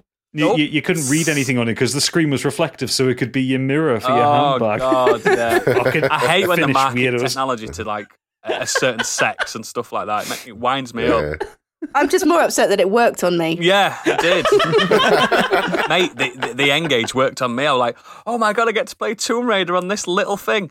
Yes, but you've got to take the battery out. And then you've got to install it every time you've took the game out and put it back in. And then you've got to turn phone mode off so no one rings you and stops the game. Oh, God, it was so horrible, that N-Gage. And then they redesigned the N-Gage so that you could put the cartridge in from the outside, but then they gave it spongy buttons which didn't respond to any presses. Oh, God. I tell you what, the PlayStation phone was good. That Sony one they did. Remember that one? Yeah, but they never put any fucking games out for it. They didn't. That was really good. But any more phone memories? I think I'm going to have to go for a 3310. I remember going to Download Festival. You really like that? Yeah, well, I'll tell you why. Do anything. I went from the last 10 years. Yeah. Oh, yeah, fuck. Well, I'm going to go for mine anyway. 3310. She had it in last 10 years still. Yeah, exactly. You don't know. Went to a festival on a Thursday, came back on a Monday, and it was still charged. Not one charge, perfect. It was I used a Nokia like that for festivals. Leave my good phone behind. I was like, just switched my SIM card. I was like, right, this is my festival phone because I do that still. A, if I lose it, I don't give a shit, and B, it lasts all weekend. I don't take my iPhone to the pub because you know what I'm like. I just, I've got a little burner. I've got loads of little burners. No, I'm not. Plus also, you don't want evidence of what goes on at the pub. No, exactly. But yeah, you remember Phone Biggie? I'm not talking about the one down the street in the phone box. Yeah, no, I'm trying to remember because when I worked on the cruise ship, we had to take everything with us, like a video camera, your phone, your iPod, fucking everything. When you lived away. there, didn't you? You lived on the boat. Yeah, so now when we came shoreside, which was 2008, and I started working in pubs, everything started to reduce then. So I think I had an iPhone 3 or 4. I can't remember which one I had. It was when I used to jailbreak it because I hated the fact that if you had an iPhone, you were stuck with everybody having the same looking phone. iOS, Yeah, and I just wanted to have that bit of individuality. It's got a lot better recently. It's quite. You can change a lot on an iOS device nowadays. Back then you couldn't. No, you couldn't have fuck all, could you? I was well into jailbreaking. That's when I managed to get Final Fantasy VII running on my iPhone. Yeah, I've been there, mate. So cool. You still didn't finish it, did you? Yeah, no. But I think one of my favourites was either the Motorola Razr. Yeah. Because I thought they were really cool looking phones. And they were so compact. You've got to remember, they're back. As well. They're back and they're only 1,300 quid. But I thought they were sweet. But for me, the biggest change was the Xperia phones with a camera. Really good cameras, and I think the quality of the camera, the difference when you used to have your old shitty... I was going to say blurry kind of photos that used to take. It was a VGA camera. Phone. It wasn't even a megapixel. And then all of a sudden, when you just get that step up and you suddenly have these incredible professional looking photographs you're taking in the pub, you're like, yes. I remember when I got the LG Beauty, which was I fucking hated that. It was terrible. awful, but it had a 2 megapixel camera on the back, and I was taking photos and I used to say, "There's something wrong with this." I thought there was something wrong with it. It was just really good quality. And I didn't realise how ugly I was. And I was like, this is really good. And I remember going back to Carphone Warehouse and saying, I don't want this anymore. I don't want this anymore. And it's like, what's wrong? And I had to think of an excuse on the fly. And I was like, screen's too big. It was like a 3-inch screen. Do you know what I mean? It's so But the thing is, everything is now compact onto your smartphone. And just referencing back again to how you used to carry everything with you. Now, your smartphone, I've got a S21 Ultra. Of course you have. You're that guy. And it's got everything I need on it. It's incredible. Yeah. It's I just walk around with that. It does everything I need it to do. It's mad that on a phone now, you could start a podcast, record a podcast, edit a podcast, and release it all on that platform. You could literally do what we're doing now. I mean, the edit would be shit, wouldn't it, Gadget? It'd be done. You could do it. But yeah, I just find that, I mean, I like that I'm in that industry. I'd like to get paid more, but I like that I'm in that industry because it's fascinating. And the things I see, some of the stuff that come into our shop, it could be on Dickinson's Real Deal. I've seen some absolute antiques, and you don't realize how much touchscreen technology has got so much better. Like someone came in with a touchscreen the other week. I'd never even heard of this phone. It must have been some clone phone, but it wasn't a capacitive touch. You could only touch it with one. It was resistive. Yeah, you could only touch it with one digit at a time. I was like, what's happening? I can't fucking type. It was infuriating. And now I couldn't even think of a phone that didn't have a touch screen. Do you know what I mean? Like you can buy. I remember when BlackBerry were in bed with Android for a while, weren't they? And you could have the big full QWERTY keyboard and a nice touch screen. Like, why would you use the keyboard nowadays? I think the biggest bugbear I have with modern day phones is just the battery, because they're designed to do everything you want them to do, but the battery can't do everything you want it to do. You expect a lot out of them, don't you? Yeah. Well, it's every time they put a bigger battery in or a better battery in, they put more features in. Yes. That's bring back the Nexus phones where it was bare. I've just found the ultimate terrible phone from the early 2000s, and I'm actually going to share my screen so you can all remember this one. Who remembers the Siemens Zalibri? Siemens Zalibri. Oh shit! Shaped like a woman's compact. Yeah, like foundation with a mirror in the middle of it. This is when Candy says, "I had that as well." Yeah, no, I did not have that. Well, hang on, that's the one that Candy had, wasn't it? The Nokia 7280. That is fucking horrendous. Some of them, yeah. But yeah, look at that. It's like a shit lightsaber. Not even that. Yeah, Siemens Zalibri 6, which is shaped like a compact to go in your handbag. It's got a little mirror in the middle of it when you open the clamshell.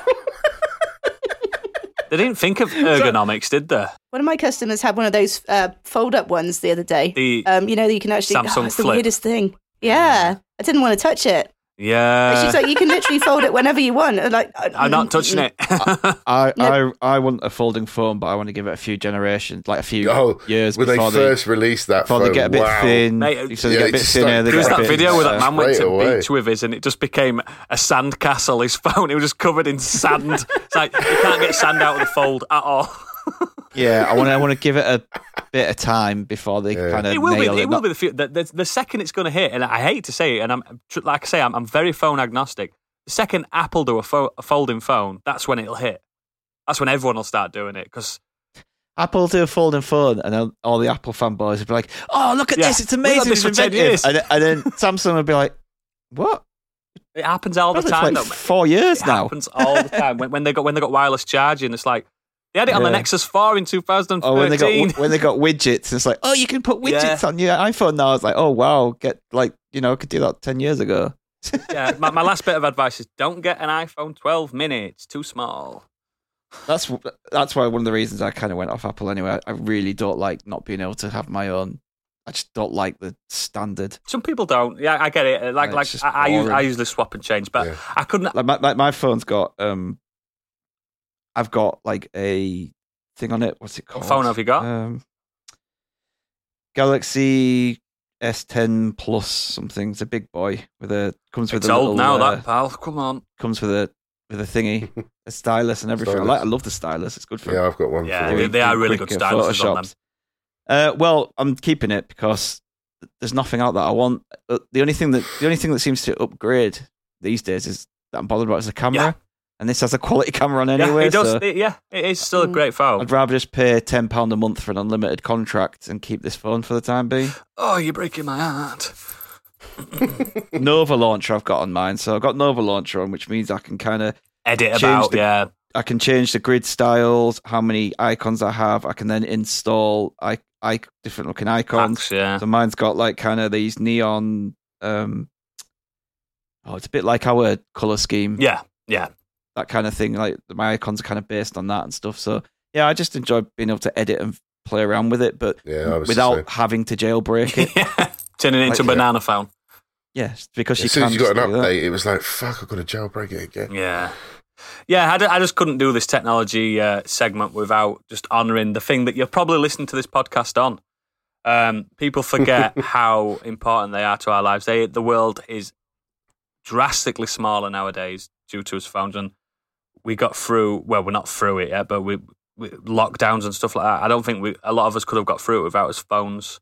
They're a massive, especially as I said in the last 10 years. It's just so much easier to do absolutely everything, and God love them. You know what I mean? They're incredible bits of kit. But They haven't made me any smarter, though. no, they make you dumber, unfortunately. But let's move on to Candy. I want to know what this is. Well, I'm going to go with 3D printers. And now, so 3D printing on an industrial level has surprisingly been around since the 80s, but it's only been available for affordable like home and hobby use since about 2010. And it's really exploded in the last 5 years. So I'm talking slightly more specifically about at-home 3D printing. Yeah, the little and plastic also, ones and stuff. Yeah, and the range of things that you actually, like the materials that you can 3D print with now as well. Mm.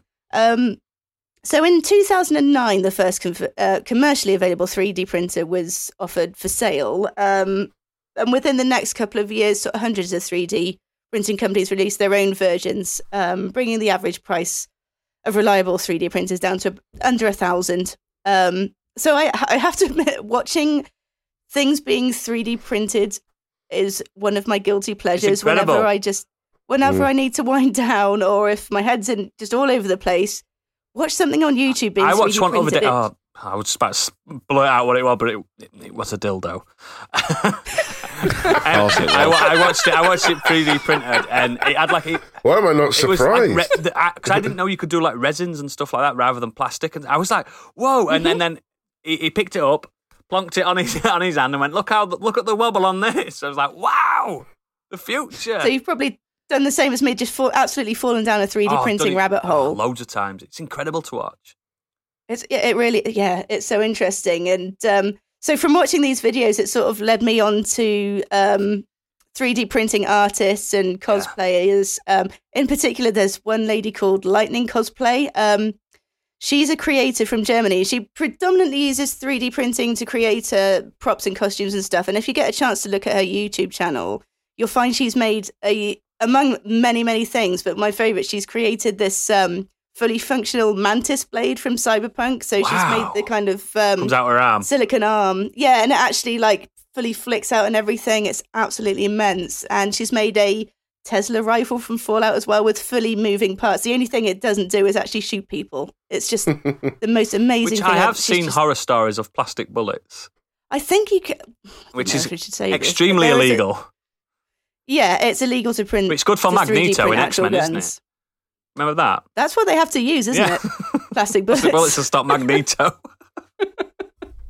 So for some users, 3D printing's in. People remember X-Men too.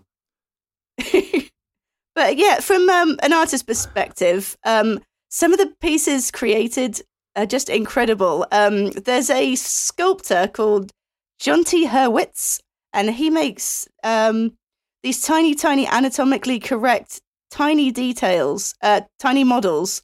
And they're so small they can literally sit on a human hair, and they have to be viewed with a microscope, and they'll sit on a little ant's forehead. Wow. Just the most adorable thing. A researcher at Israel's Institute of Technology have recreated in 3D some of, M.C. Escher's kind of visual paradox sketches. Yeah. So the ones that don't make sense, and they've done that in 3D. Like the ladders, the stairs that constantly going round and stuff. Yeah, exactly. And like the 3-story building that he's kind of done. And you look at it from one angle, it doesn't work. And then with a 3D print, you can actually rotate it, and it does the exact same thing. I was watching the other week a perpetual motion machine that they created on a 3D printer, which once you set something moving, it's like similar to those them 5 balls that psychiatrists have. And they did that. Newton's cradle. Yeah, one of those. It was perpetual motion. It's a shape, and it's just, I don't know what the name of it. It's got a name, and if you place it down on a flat surface, it won't stop rolling. But it won't roll in a straight line. It just rolls. And it will never stop. Very Inception. It's Google it. It's a perpetual motion shape. I can't remember what it's got a really stupidly long name. But yeah. Yeah, that's cool. Well, so I'm just going to reel out some of my most favourite things that you've printed off. That I've literally printed myself, and I've got them here with me. No, so I do wish I had a 3D printer though, but I'm afraid the cat would destroy it.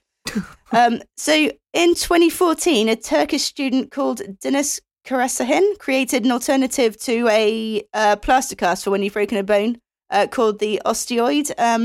And essentially it kind of looks like this metal as fuck kind of spider web going around your arm or whatever bone you've broken. So it's much lighter to start off with. It's more breathable because it is just like a mesh. You won't get a knitting needle like stuck down it when you're scratching your arm. Mm-hmm. That's what I did when I had a pot on.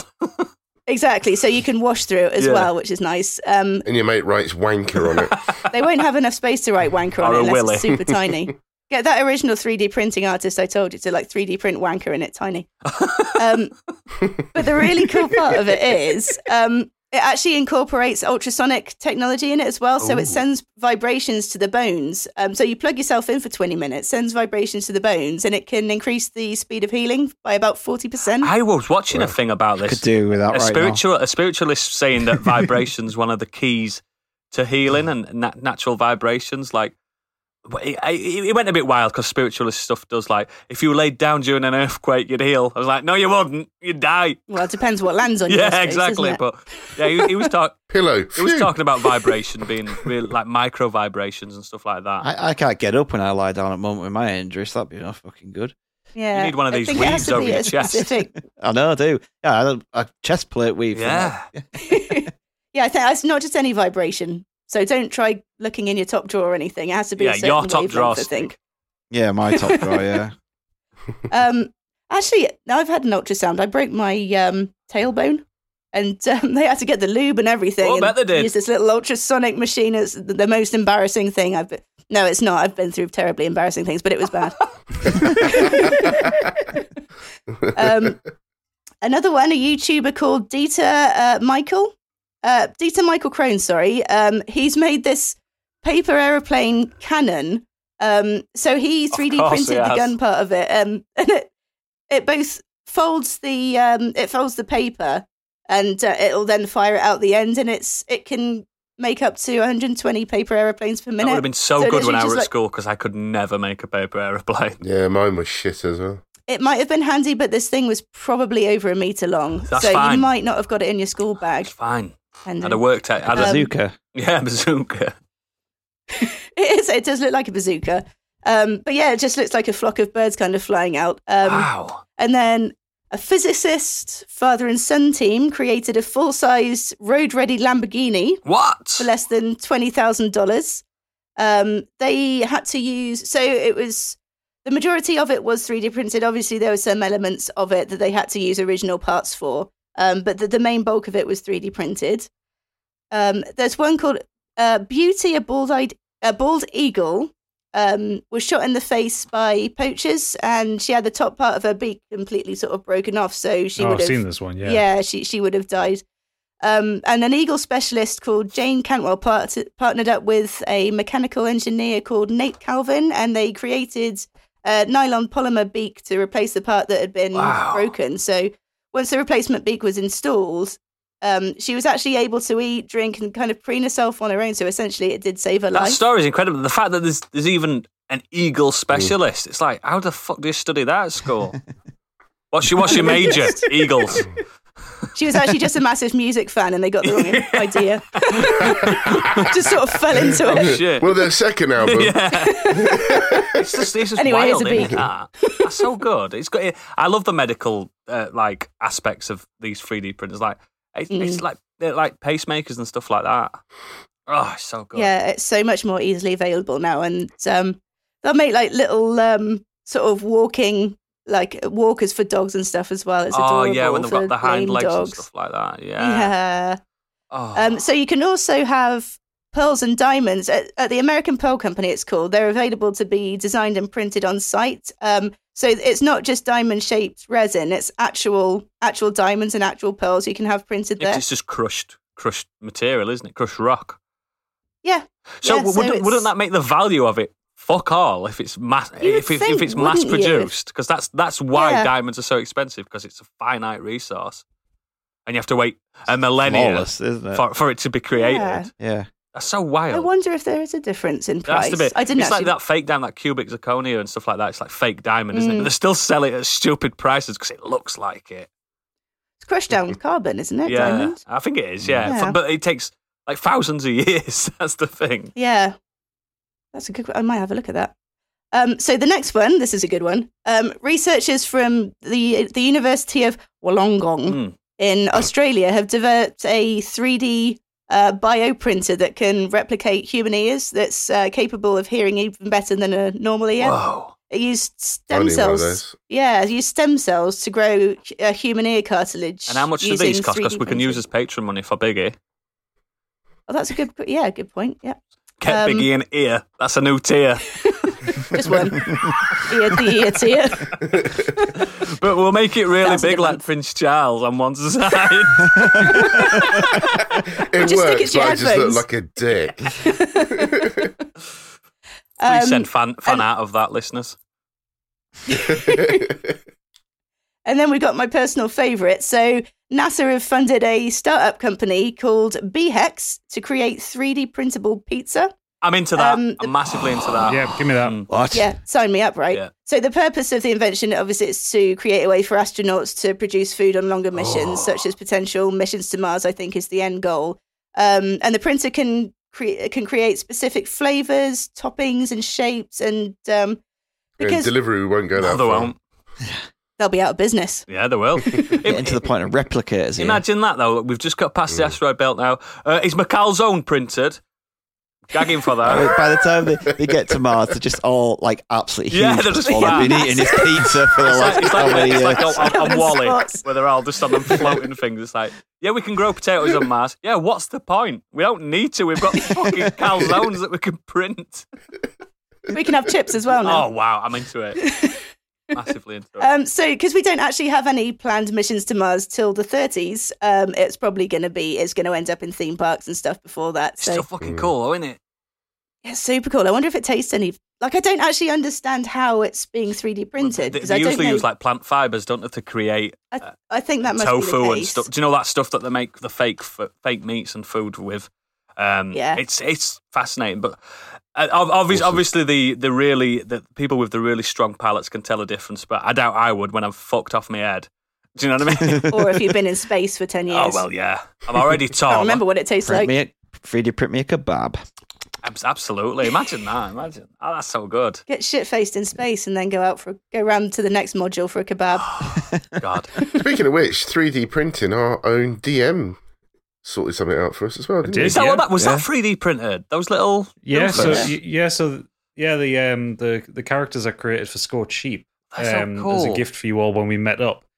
They were created with color 3D printing, which is relatively new at a consumer level.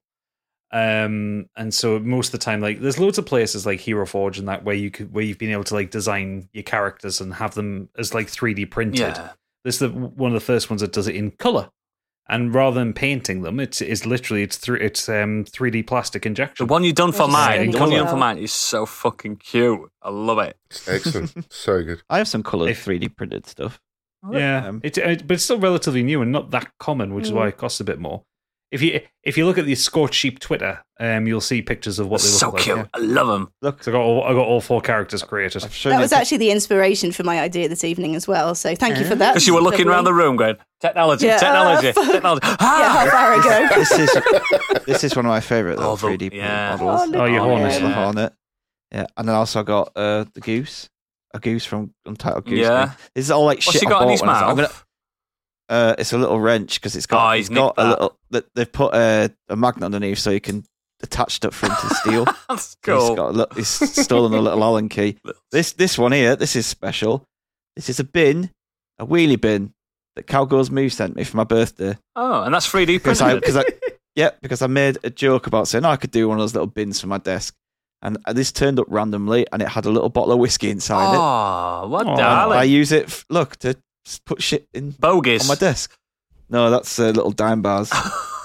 Oh, So yeah, Wait, I use it all the time on my desk. Like just fill it full of crap and then oh, empty it's it so in the bin. cute.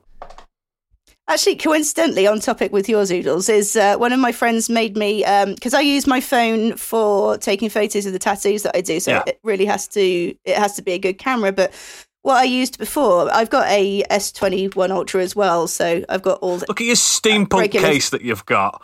It's like you're in the Matrix. yeah, boy, I'm ready. But because I used to use a polarizing lens on the front of my old phone, which it was specifically made for phones, Yeah, yeah. it doesn't fit on this one. So I had to buy an actual polarizing lens for a camera, and he 3D printed me a lens holder, which is threaded, but it also fits onto the front of my That's so case as cool. well, so I can just flit it. Yeah, it's the most Nice. incredible thing. I told him he ought to go into business making those because so many tattooists would really like Yeah. it. But yeah, it's an actual 60mm lens that I use, so it's a proper camera one. Wow. But finally, before we move on, I got one for friend of the show, Super Natty Cat. Sorry, lads. Oh, no. Somebody's also 3D printed printed a Oh, no. 3D printed a tampon magazine. Catcher. What, like a gun clip Yep. for those very heavy weeks? Yeah, well, yeah, you know how it goes. No, I don't. Lunar cycles are terrible. What is it? She feels it's coming on. She said, sorry, love, I'll just be right back. And she walks to the bathroom and all he hears is...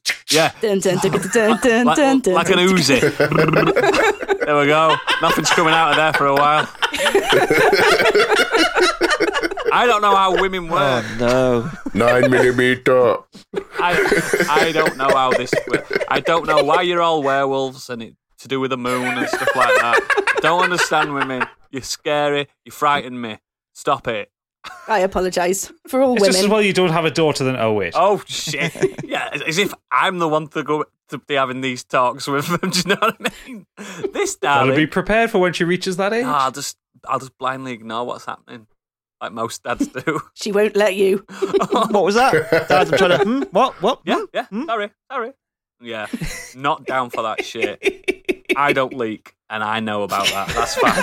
That's fine. Not from that end, anyway. You're pretty snotty this evening. I am very snotty this evening. God. That's all I know. But we'll move on from that Swiftly. to another person that doesn't leak, Stig. Wow. I'll bring it back a bit more I don't know if I can wholesome. keep that in the Am I going edit to get or kicked not. off the internet for that? Bleep You might it get out. kicked off the internet for that one. Make it funny. I was just using it as a socials clip. I mean, it may also be the socials clip. It may be the last one Oodles ever does. Yeah. With the big boycott and I get cancelled. I've always wanted to be that big that I get cancelled. Oh wow! Right, well, I am going to talk about the Nintendo Switch. Yes. So nothing massive or tech giant E thing or anything. Just a simple, wholesome little console It is, isn't it? released by Nintendo in 2017. It retailed at $279.99, which was a nice little price for it. I think it's still reasonable, that. Yep, the Nintendo Switch is Nintendo's follow-up to the Wii U, and it was The Vita. it's basically a tablet, isn't it? With It's two a little tablet. tablet with two little Joy-Cons on the end that you can detach if you want to dock it and play it on your TV, or if you want to put it on the little stand for whatever reason and play it holding the Joy-Cons. I don't think I've ever played it like that. No. I think it is a tablet. I think it's like based on the Tegra 2 or something like that. It's It's a Tegra 2 chip. Yeah, it literally is a tablet with some sticks on the side. Yeah, but this is a Nintendo console that they dared to be different again. It's a massive gamble after the failing of the Wii U, but it fucking paid off for them. Do you know what I mean? When I didn't think much of this when they first announced it. That video when they're all playing basketball and stuff like that, and house parties. I've still never taken a Switch to an house party. I know. I thought, what are they doing with that ad? Yeah, I mean, I've got it here. I was making some notes for it. It generally delivered on gaming that fits around your life. So, you can Sat play in it the on the house. sofa, in the bed, in the garden, at work, Toilet. on the loo, or at a rooftop party with cool hipsters. Yeah. Thing is, I don't get invited to the parties.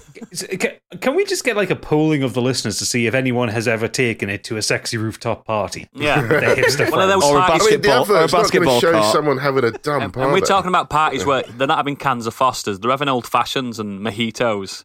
And, Yeah. and there's like wood, There's like fairy lights there's everywhere. wood burners and stuff, and everyone's like, "Hey man, just been at work, and it's oh my god, my 4-hour days are too long." At the tech Come on, company. everyone gather around my tiny tablet, and everyone play here's some 4 NBA controls for you all. 2K11. Come on, guys! Oh, look, you've got a Switch. We can hook them up together. Look, and now we can play it together. Oh my god! So, yeah, I mean, that stuff's all pretty great that you can do that, but no one does that.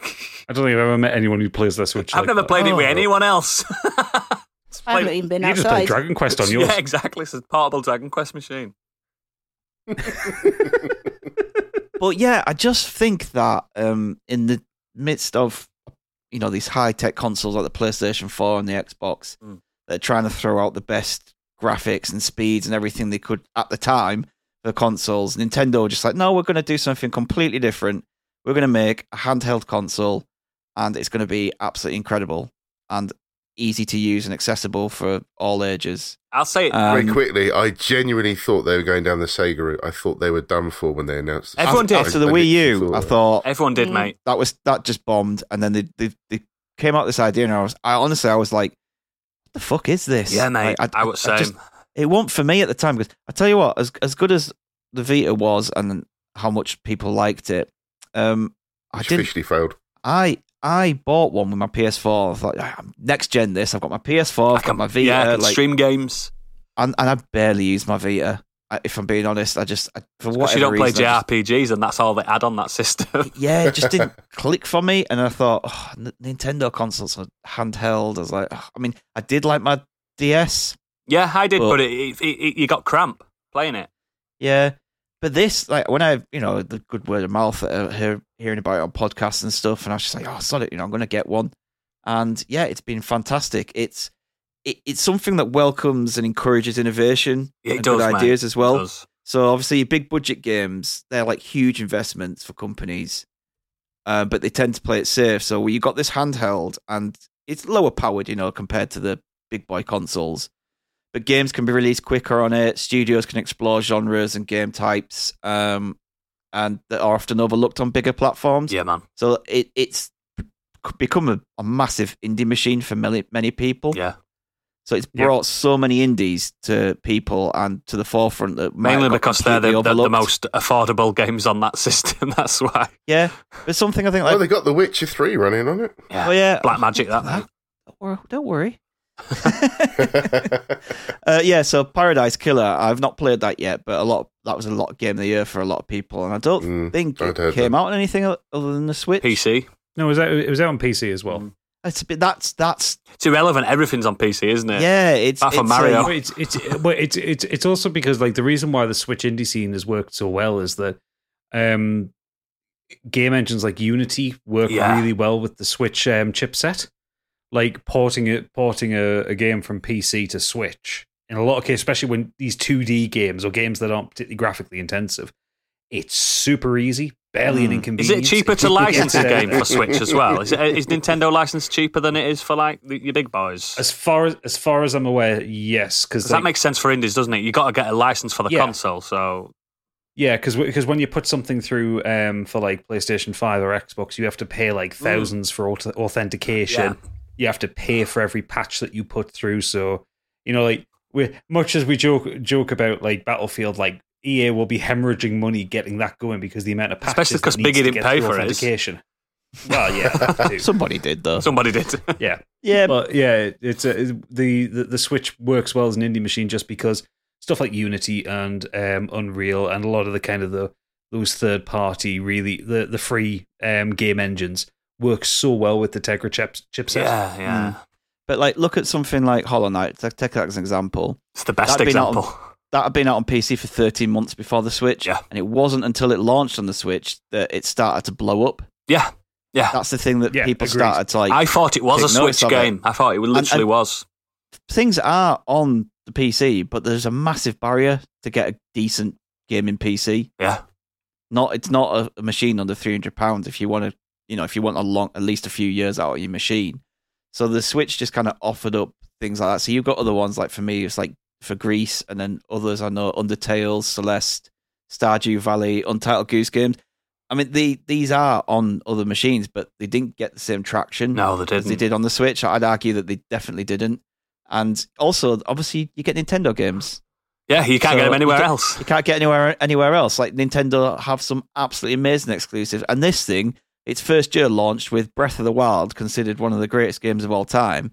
And Mario Odyssey, which is an absolutely amazing Mario game. Two flawless gems. Absolute bangers. And the updated Mario Kart Deluxe, and all of them look absolutely incredible. Yeah, they do. They know what they're doing, don't they? They understand it fully. I remember the first time I used a Switch. It was when, funnily enough, when a friend of mine was helping me upgrade my PC. Yeah. And he was like the day after the Switch had come out, and he'd been at the midnight launch, and he brought it with him.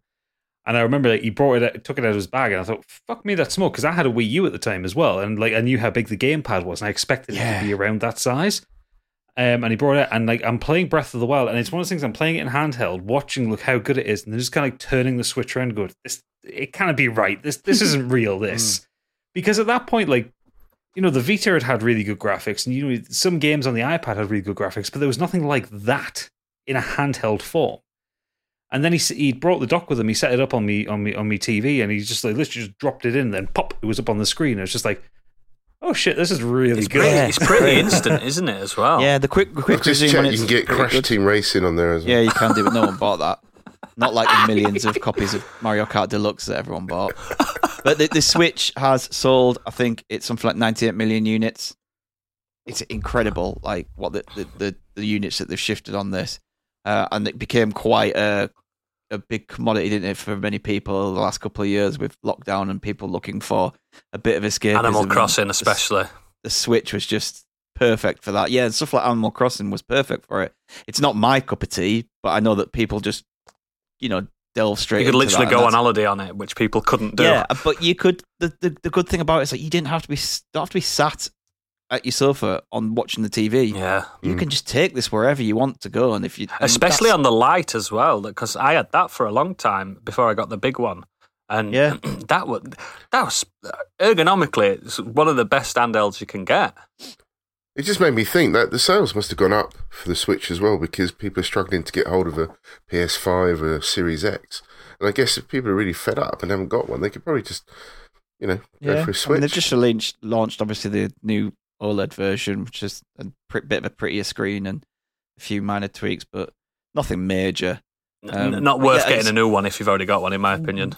What I find so impressive about it as well is what Biggie's already alluded to was, I mean, no one's really buying a Switch for these games, but they've managed to get these huge games like The Witcher 3, Skyrim, On a cartridge. Doom Eternal, on a cartridge. It's mind-boggling. On this tiny little console, and it's just incredible. It's an amazing piece of machinery. Like, Yeah, to be it honest. really. And it's I probably don't one know how of the they've best done consoles that's ever been released, in my opinion. I think hands down still, and the gamers are going to kick off. I still think it is the best console you can get currently. Probably is, to be honest, just because Pound for pound, you've got to think of it as a package. like the huge library you can get on there as well. And I know Nintendo kind of take the piss with their online stuff, but Who you can cares? get- Yeah. if you've got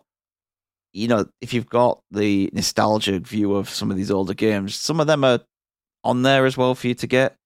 There are issues with it. We all know that. We all know there's no Bluetooth connectivity. It doesn't have for- Netflix. There's no, there's you Oh, can't. there is Bluetooth connectivity now, Recently. it's just Yeah, shit. recently. Yeah, but like it didn't launch with it. It's at that and it point, is bad.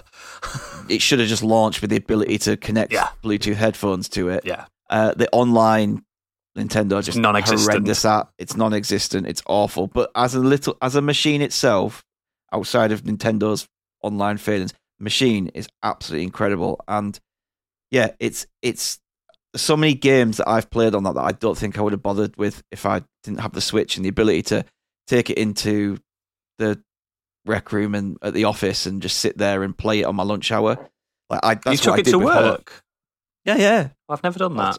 Like one of my other jobs, I just go and sit in the little kind of canteen lunch, like sitting area.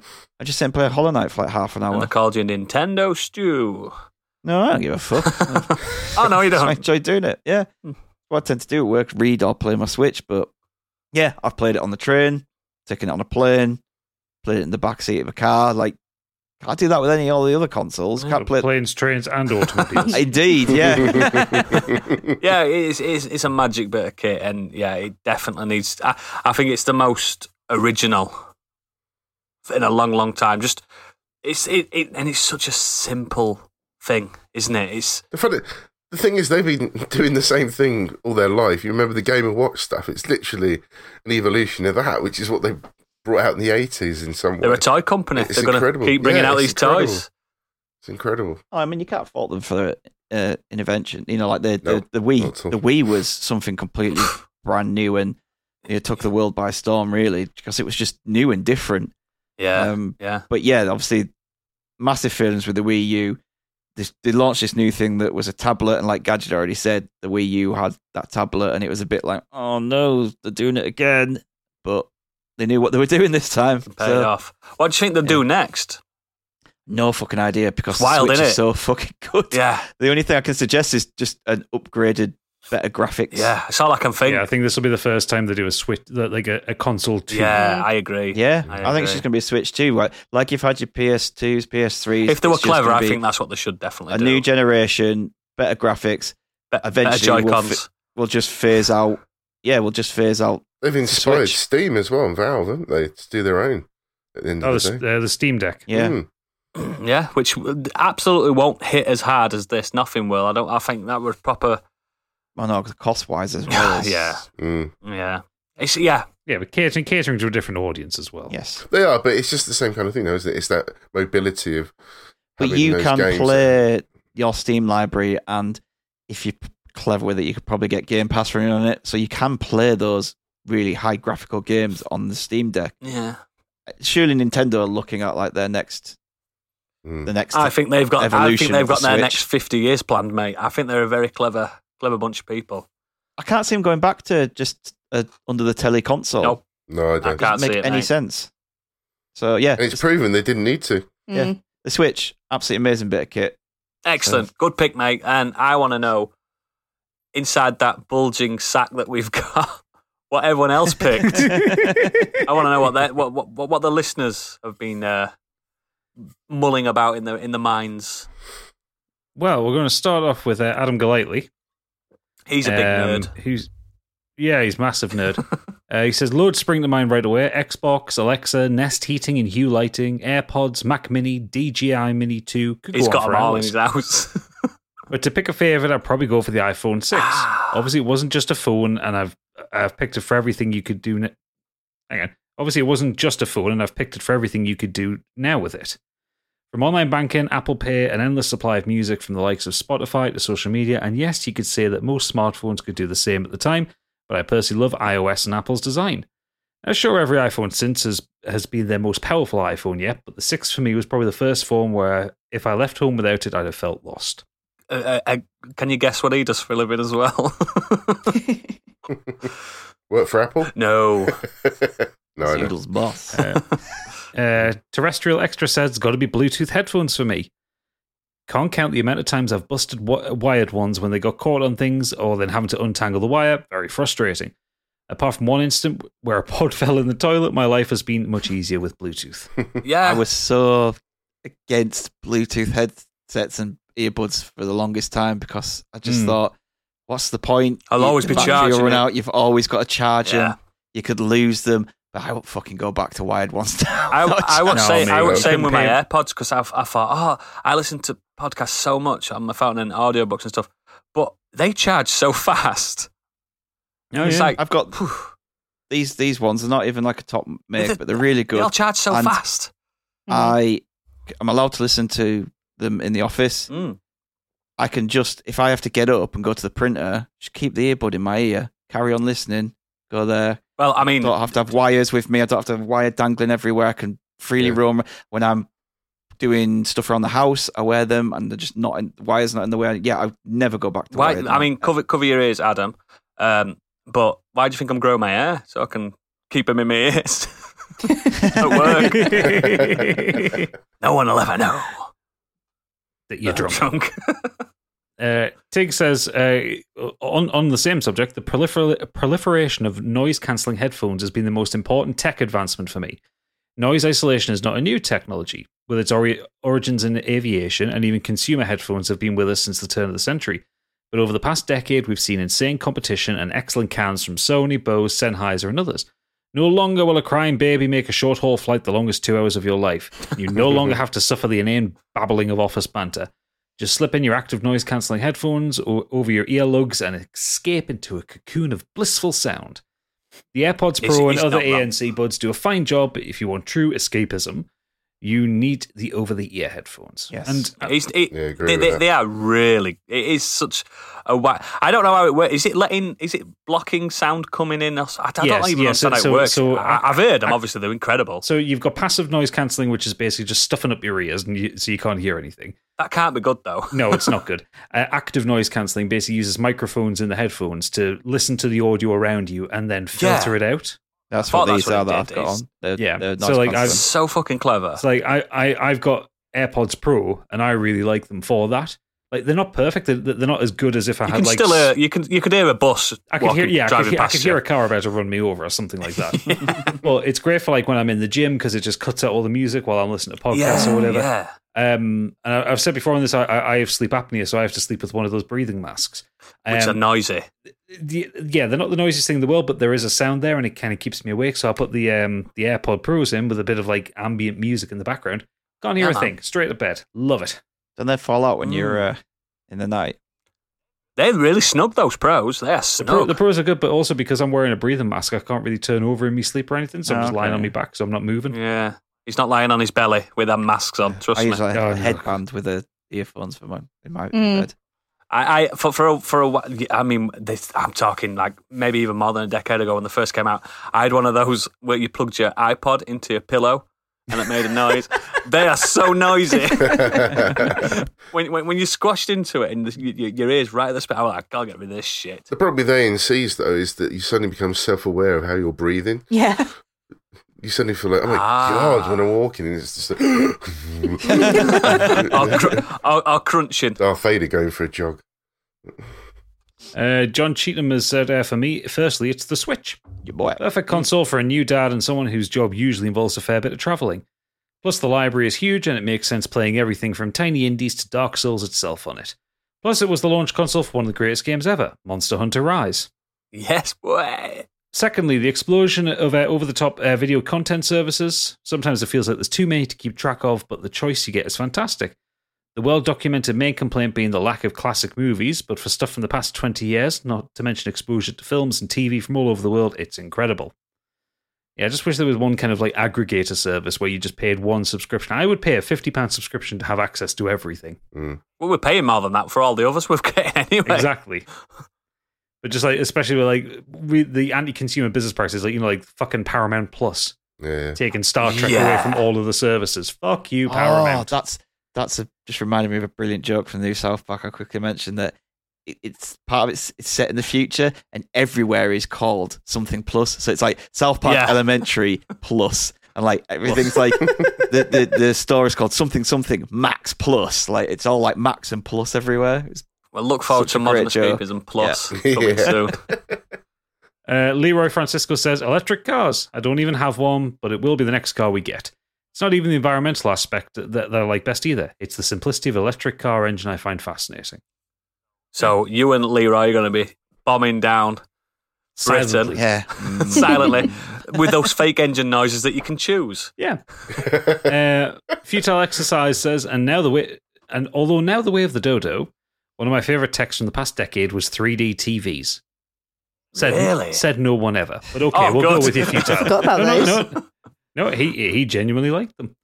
Wow. The film industry jumped on the 3D bandwagon as a money spinner after the hit of CGI Fern Gully remake Avatar back in 2009. And I was kind of taken with the novelty of the whole concept, stupid glasses aside. It took a few years before you could take the experience home at a reasonable cost. I don't think it was ever reasonable. No. So treated myself to a Pioneer Plasma, along with some fashionable active specs. Pioneer, fucking hell, remember when they made tellies? Yeah, all that bleeding effect. Yeah. Embracing my new toy, I picked up many Blu-rays and all their 3D glory. That salesman fucking saw Futile coming, didn't they? He did. You need 5 glasses. How many people live in your house? 4. You need 5 glasses, just in case. As Sony was also in fully, I got to enjoy a fair few games on my PS3 in 3D too.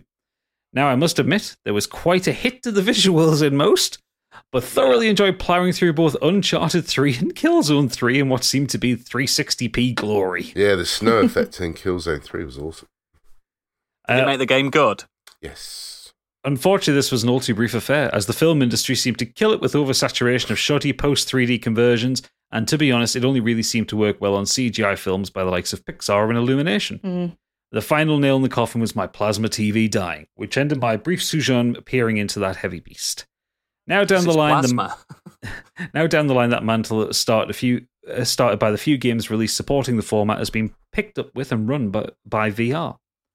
Picked up and run with by VR is the actual sentence he wrote. I would say my Quest 2 has far surpassed what I could have imagined peering into that 3D window all those years ago. Long may it continue to do so in my flailing glory. See you in the metaverse. And he's finished off with, why Facebook? Why? This was such a meta. You said it is behind your gadget. I'll send the check along to Futile. The thing is, right? Okay, so Futile obviously throwing up on gadget. You are dinner. So that salesman saw Futile Exercise coming from a mile away. Yeah. The thing is, and what people didn't talk about well enough with 3D, there was one thing Sony did with the PlayStation, which I thought was cool as fuck, where you could have a PS3 on certain Sony tellies, and you could do split screen on the same screen with the 3D glasses. Yes, you could. And basically, you would sit, you on the Bravias, I think it was. Yeah, it was on the Bravias, and you would have the glasses on, and you would both see a different image. Huh. Yeah. So you never had to have like split screen down the middle, and you couldn't like see what the other. The viewing person was angles playing. weren't strange either. Then, yeah. No. And I thought that was a really clever thing, and no one fucking developed it. I was only on like 5 games. I think it was like Gran Turismo 5. It was on or something like that. They just gave me so much headache. Oh yeah, absolutely.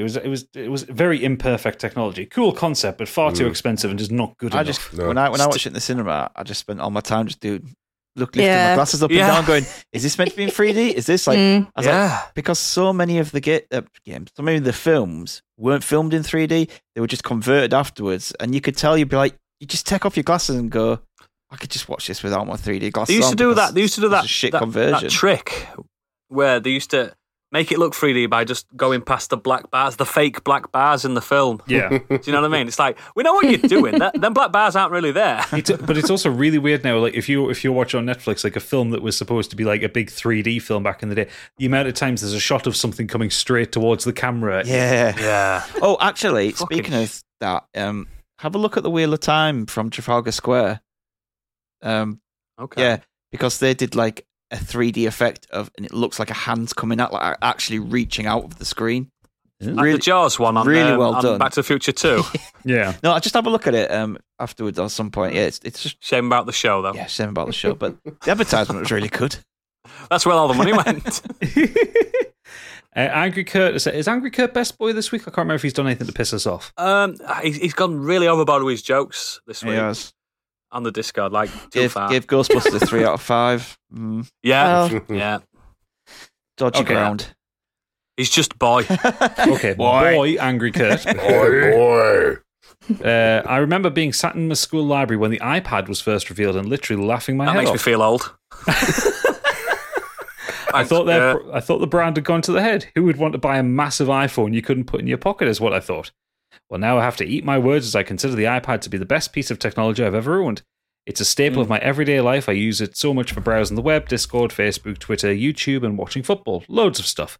Over the various iterations, I'm on now my third, and as soon as it dies, I'll buy a new one instantly. I know other tablets are available, but I love the UI, and I'm now fully in the Apple ecosystem with my phone too. The thing is, other tablets may exist, but they're shite. Yeah. Yeah, it's true. Android tablets are garbo. I don't like the Apple interface. I find it boring as fuck. But I can't deny there is no better tablets than an iPad. Yeah. Nothing. They've Everything even got I've like tried, exclusive games on the every iPad. Samsung that I've not even owned many, but like my mum's got one and other people have got one. I've got So cheaper ones shit. for the girls. They all just go really sluggish and shit after a year. Mm. Them the Amazon other- Fire ones that The last Amazon about Fire a day. ones are like full of adverts and Yeah, Nice. it's Like the terrible.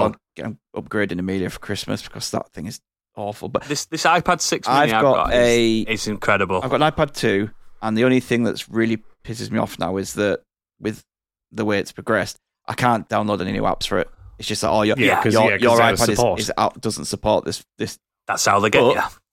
Flicking around, playing, you can play the games and that I had on it, and browsing, still really fast. Mm. Yeah, they are. Yeah, I like iPads. I think. Yeah, I'm constantly impressed by mine, to be fair. And it's the only Yeah, I'm Apple so thing not. I have as well, out of necessity. It's just, there's nothing compared Apart to from it. the actual fruit. Yeah, no, I don't have any of them. It's been a while. Clearly. Yeah, I'm saving up for an iPad. I'm going to get one next year at some point. Mm. Ray has said, for me, the Falcon 9 reusable rocket is the most exciting tech advancement of the last decade. He comes good in shout. hard, does Ray? The hell is that? That's it. Watch, if you hold your horses here, Oodles, he's going to explain it for It's you. scaring me. Before it successfully landed after launch in 2015, space exploration was in a period of decline. National investments in the space program have been dwindling since the Cold War ended, and despite achievements like Mars rovers, publicity for space has been sidelined for a long time. By making rockets reusable, a feat still not achieved by any national space agencies, Falcon 9 proved private businesses can compete in and even try to win a new space race, while forcing the old players up to their games. As a result, we've already seen attention being brought back to Moonbase and Mars manned missions previously hindered by various reasons. If the last space race was truly as exciting as old people recalled, I'm happy to experience a second round, and maybe this wish will come true thanks to a returning rocket. So, Oodles, the Falcon 9 rocket is, I believe it's SpaceX's rocket, and the it idea is that to commercialize space travel and to make it viable for people to go and visit space, the booster can be landed. So How? if Like a shuttle. no. Okay, so if you think of like the old Saturn V rocket, what sent people to the moon, right? Yeah, the big fat one. Yeah, three sections of rocket. Two of them would be ejected and just burn up in Ejected, the yeah. atmosphere. What the Falcon 9 does is it's got clever robots and gizmos in it. It basically launches up, and when that first booster is ejected, it parachutes back down to Earth and lands precisely on a boat. Whoa. And if you watch videos of it, there's loads of videos of it on YouTube from like the various launches. it's incredible how precise the landing is. Like, Does it look like they've just reversed the video? Yeah, It doesn't look real. It looks like animation. Yeah, and it's like the boat that they have it in has obviously got a big target on the deck where it lands. Even in rough seas, it lands with precision in the middle of that target. That's got to save millions. No, billions. Yeah, that's because that's. I mean, yeah, it'd be nice to have a new. Every time you want to launch a new satellite, you don't have to build a whole new fucking rocket. It's probably a trick. It's just on a long piece of string. Maybe. It would be nice to have a new space race without a looming of nuclear war on top of us. That would be nice. Yeah, now we've just got billionaires and cock-shaped rockets. Yeah. I do look. Well, we all know they're not actually humans. So I do love. They're these just going emails back 'cause home. They're always informative, aren't they? Yeah. Yeah, Last up, we have Bobby Wayne. he doesn't know anything about These won't be technology. informative. I'm going with the humble mobile phone for this. Oh, he's copied me. It's amazing how far tech has come over the last decade, and nowadays the device in your pocket has more computing power than the lunar lander. And that is just to reiterate the vehicle that landed the astronauts on the fucking moon. I mean, to be fair, Casio watches had more computing power than the lunar lander. Yeah, it was all. It wasn't even digital, was it? It was analog. Yeah. We've gone from solid Nokia brick with call and text functions to iPhones and Samsungs that house high-def cameras, high-def screens, internet access, Bluetooth connectivity, and then there's the apps you can download. You can send emails, catch up with friends on social media, send photos you've taken on your phone or downloaded online, use it as a sat-nav, calculator, hell, even a translator. Use it as a gaming device, and then there's the endless porn access. And Tinder. Back in my day, if I wanted to know Back in my day, if I wanted to know what the AD in 2021 AD meant, I had to go to the library and find an encyclopedia, and then find another book to translate Latin. Now I can just scream, "Hey Siri," and ask her to work it out for me when she decides to work. It just means Anno Domini. Anno Domini, yeah. Most importantly, they've given us multiple ways to communicate without actually having to talk on the phone, because who the fuck wants to do that? P.S. The porn is also good. It is. It's really good. That's when phones started getting bigger again, wasn't it? Like they were getting smaller and smaller. Everything and then does get bigger, yes, when you watch them. And people realise they can watch porn. The screen started getting bigger again. I like the fact that all the people that have talked about phones this week, no one has actually pointed out you can have a phone call. Yeah, No one you uses can it. do that as well. I haven't done that in uses it years. for phone calls. Outside of business, the only people that ever call me on my phone are my sister and my mum. Like, Yeah. You'll not in the everyone else I industry. just text. That's right. They go Well, they go WhatsApp away or from the whatever. word phone. It's not now device. They call them devices because it's not just. A Honestly, phone. phone is the basic function, isn't it? Like, no one even Yeah, they're always shit. even like all the quality. contracts now. They're just unlimited text, unlimited minutes, unlimited minutes. because Yeah. no one, The negligible everyone cost. just wants the data, not the Poor dead BT. Yeah. Anyway, that's the end of the mailbag. Wow. So let's get onto the socials, but before that, Stig. Google. Can't explain to anyone over, just Stig. Yeah, so you can. Stig's going to actually tell us about next week's topic because it's a special one, isn't it? Yeah, so if you have been paying attention for the last few weeks, we've decided to let the Patreons pick our main topic. So we had a few suggestions sent in, and we've picked some of the favourites here. I'm just going to go through these 5 here, and then we're going to decide now between us which one we're going to do. Live. Going forward as well, I think we like the idea of Patreon selections. So every now and again, we'll just choose one of your topics. So if you have something that you want us to do, just send it in. We'll keep it on the form, and then every now and again, we'll choose one. Become an executive producer. Indeed. Unless they're shit, and then we'll just point and laugh at them. Yeah. We'll just not use them They'll go in the bin. So, in the pod bin. first up, we have John Cheatham. He says, how about film directors and their muses? Fruitful author and actor partnerships over the years, like Scorsese and De Niro, Coen Brothers and McDormand, Bong Joon-ho and Song Kang-ho, and Anderson and Swinton, etc. Second, Next. we have Bobby Wayne. Best vehicles. Which vehicles from the Tron bikes to the USS Enterprise do you like the most? What makes them special, and why do you hold a particular place in your heart?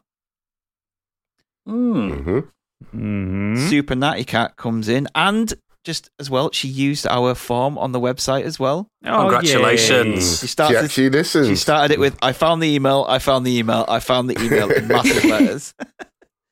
So a topic she'd love us to cover is if you could be a hero or villain in a film, book, TV show, game for one day, what would you choose and why?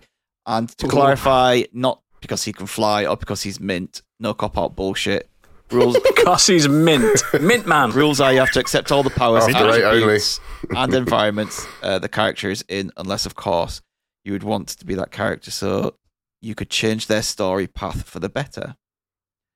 Okay. Then we have Angry Kurt, and he comes in with a kind of like last week's episode, but in reverse. So rather than something in a genre that you don't like that you liked, is there something from a genre you love but you just couldn't get on board with, even though everyone else was saying it was brilliant for whatever reason for you, it didn't click, even though you tend to like those genres. Ooh. So like Candy's Dune. Yeah, literally. And then last up, we have Deadbeat Punk, and he would like to know what we wanted to be when we grew up. So, That's good. yeah, he says, I'm interested to hear what you wanted to be when you were kids. I myself fancied myself as an adventurer, sailing the seas, exploring lost jungles, Oh. finding mythical treasures across the globe. Pirate. He wanted to be a Yeah, pirate. of course he did. So yeah, those are our 5. Dread Pirate Punk. And you can find him on Pirate Bay now. Oh, he runs Pirate Bay. 2 of them stood out for me. I'll just dive right in. The Heroes one, Mm-hmm. and the what did you want to be when you grow up? They're 2 knockout ones for me. They're the what we want to do when we grow up. It's good for people to get to know us a little bit more, to understand why we are how we are, especially me. The hero one, I can get down and nerdy on that one. Yeah. I like the vehicles one and the heroes one. Ooh, 2 for heroes by the sounds of things. Or villain. You could be Yeah, or villain. but you have to accept those villainous properties. Yeah. Yeah. I like also- the vehicle and the grown-up one. Oh, two for each of those. I like the growing up one and the hero one. Oh, 3. So it's down to Stig. out of the growing up and the hero one, it's down to you, mate. See, I want to do all of these at some point. So Oh, we so will. We will. Oh, but who gets to be the first executive producer that we've ever had? So basically, whatever I choose. Yes. So we've got 3 for heroes, 3 for what you want to be, and 2 for vehicles. I will choose. If you could be a hero or a villain for day, who would you be and why? There we Excellent. go. Super Natty Cat. There we go. Good choice. The queen of sanitation and sanitary. She has become the first executive producer that we've ever had. That's going to be a good one. That's going to be a good one. So And that is forever her nickname now. Queen of Sanitary Towels. The sanitary queen. So yeah, we will do that one next week. So as usual, get your feedback in for that one, and we'll get onto the rest of them as well because they're really great ideas. And Yeah, I want to do them all. if you are a patron as well and you didn't submit anything this time round, just submit it to us, and we'll add it to the list, and eventually we'll get round to doing it because there's 5 great suggestions there that we haven't even thought of ourselves.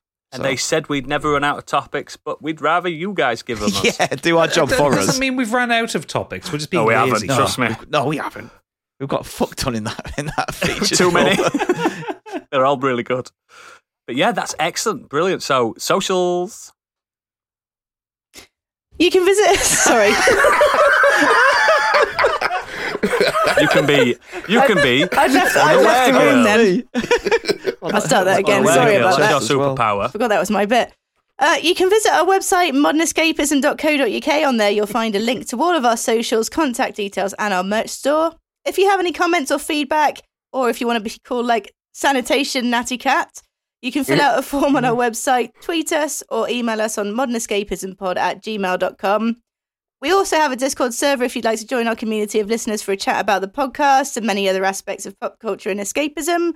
If you enjoy Twitch and want to keep us company whilst playing some games, you can find us on twitch.tv/modernescapism, and we should be back to our regular schedule fairly soon, I think, and hopefully we'll have a couple of streams over the holiday period too.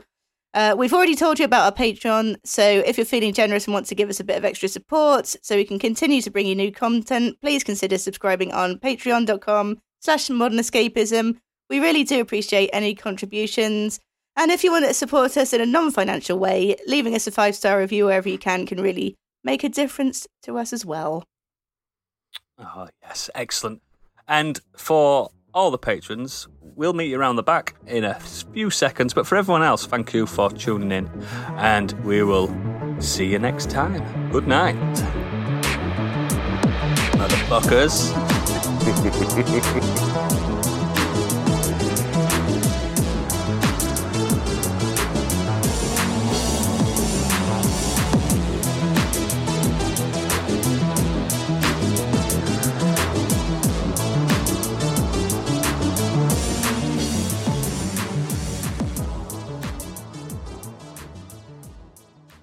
I need to find a plug. Ow! Can you see if my D20's down there as well? Yeah, I'll have a look for you. Cheers, bud.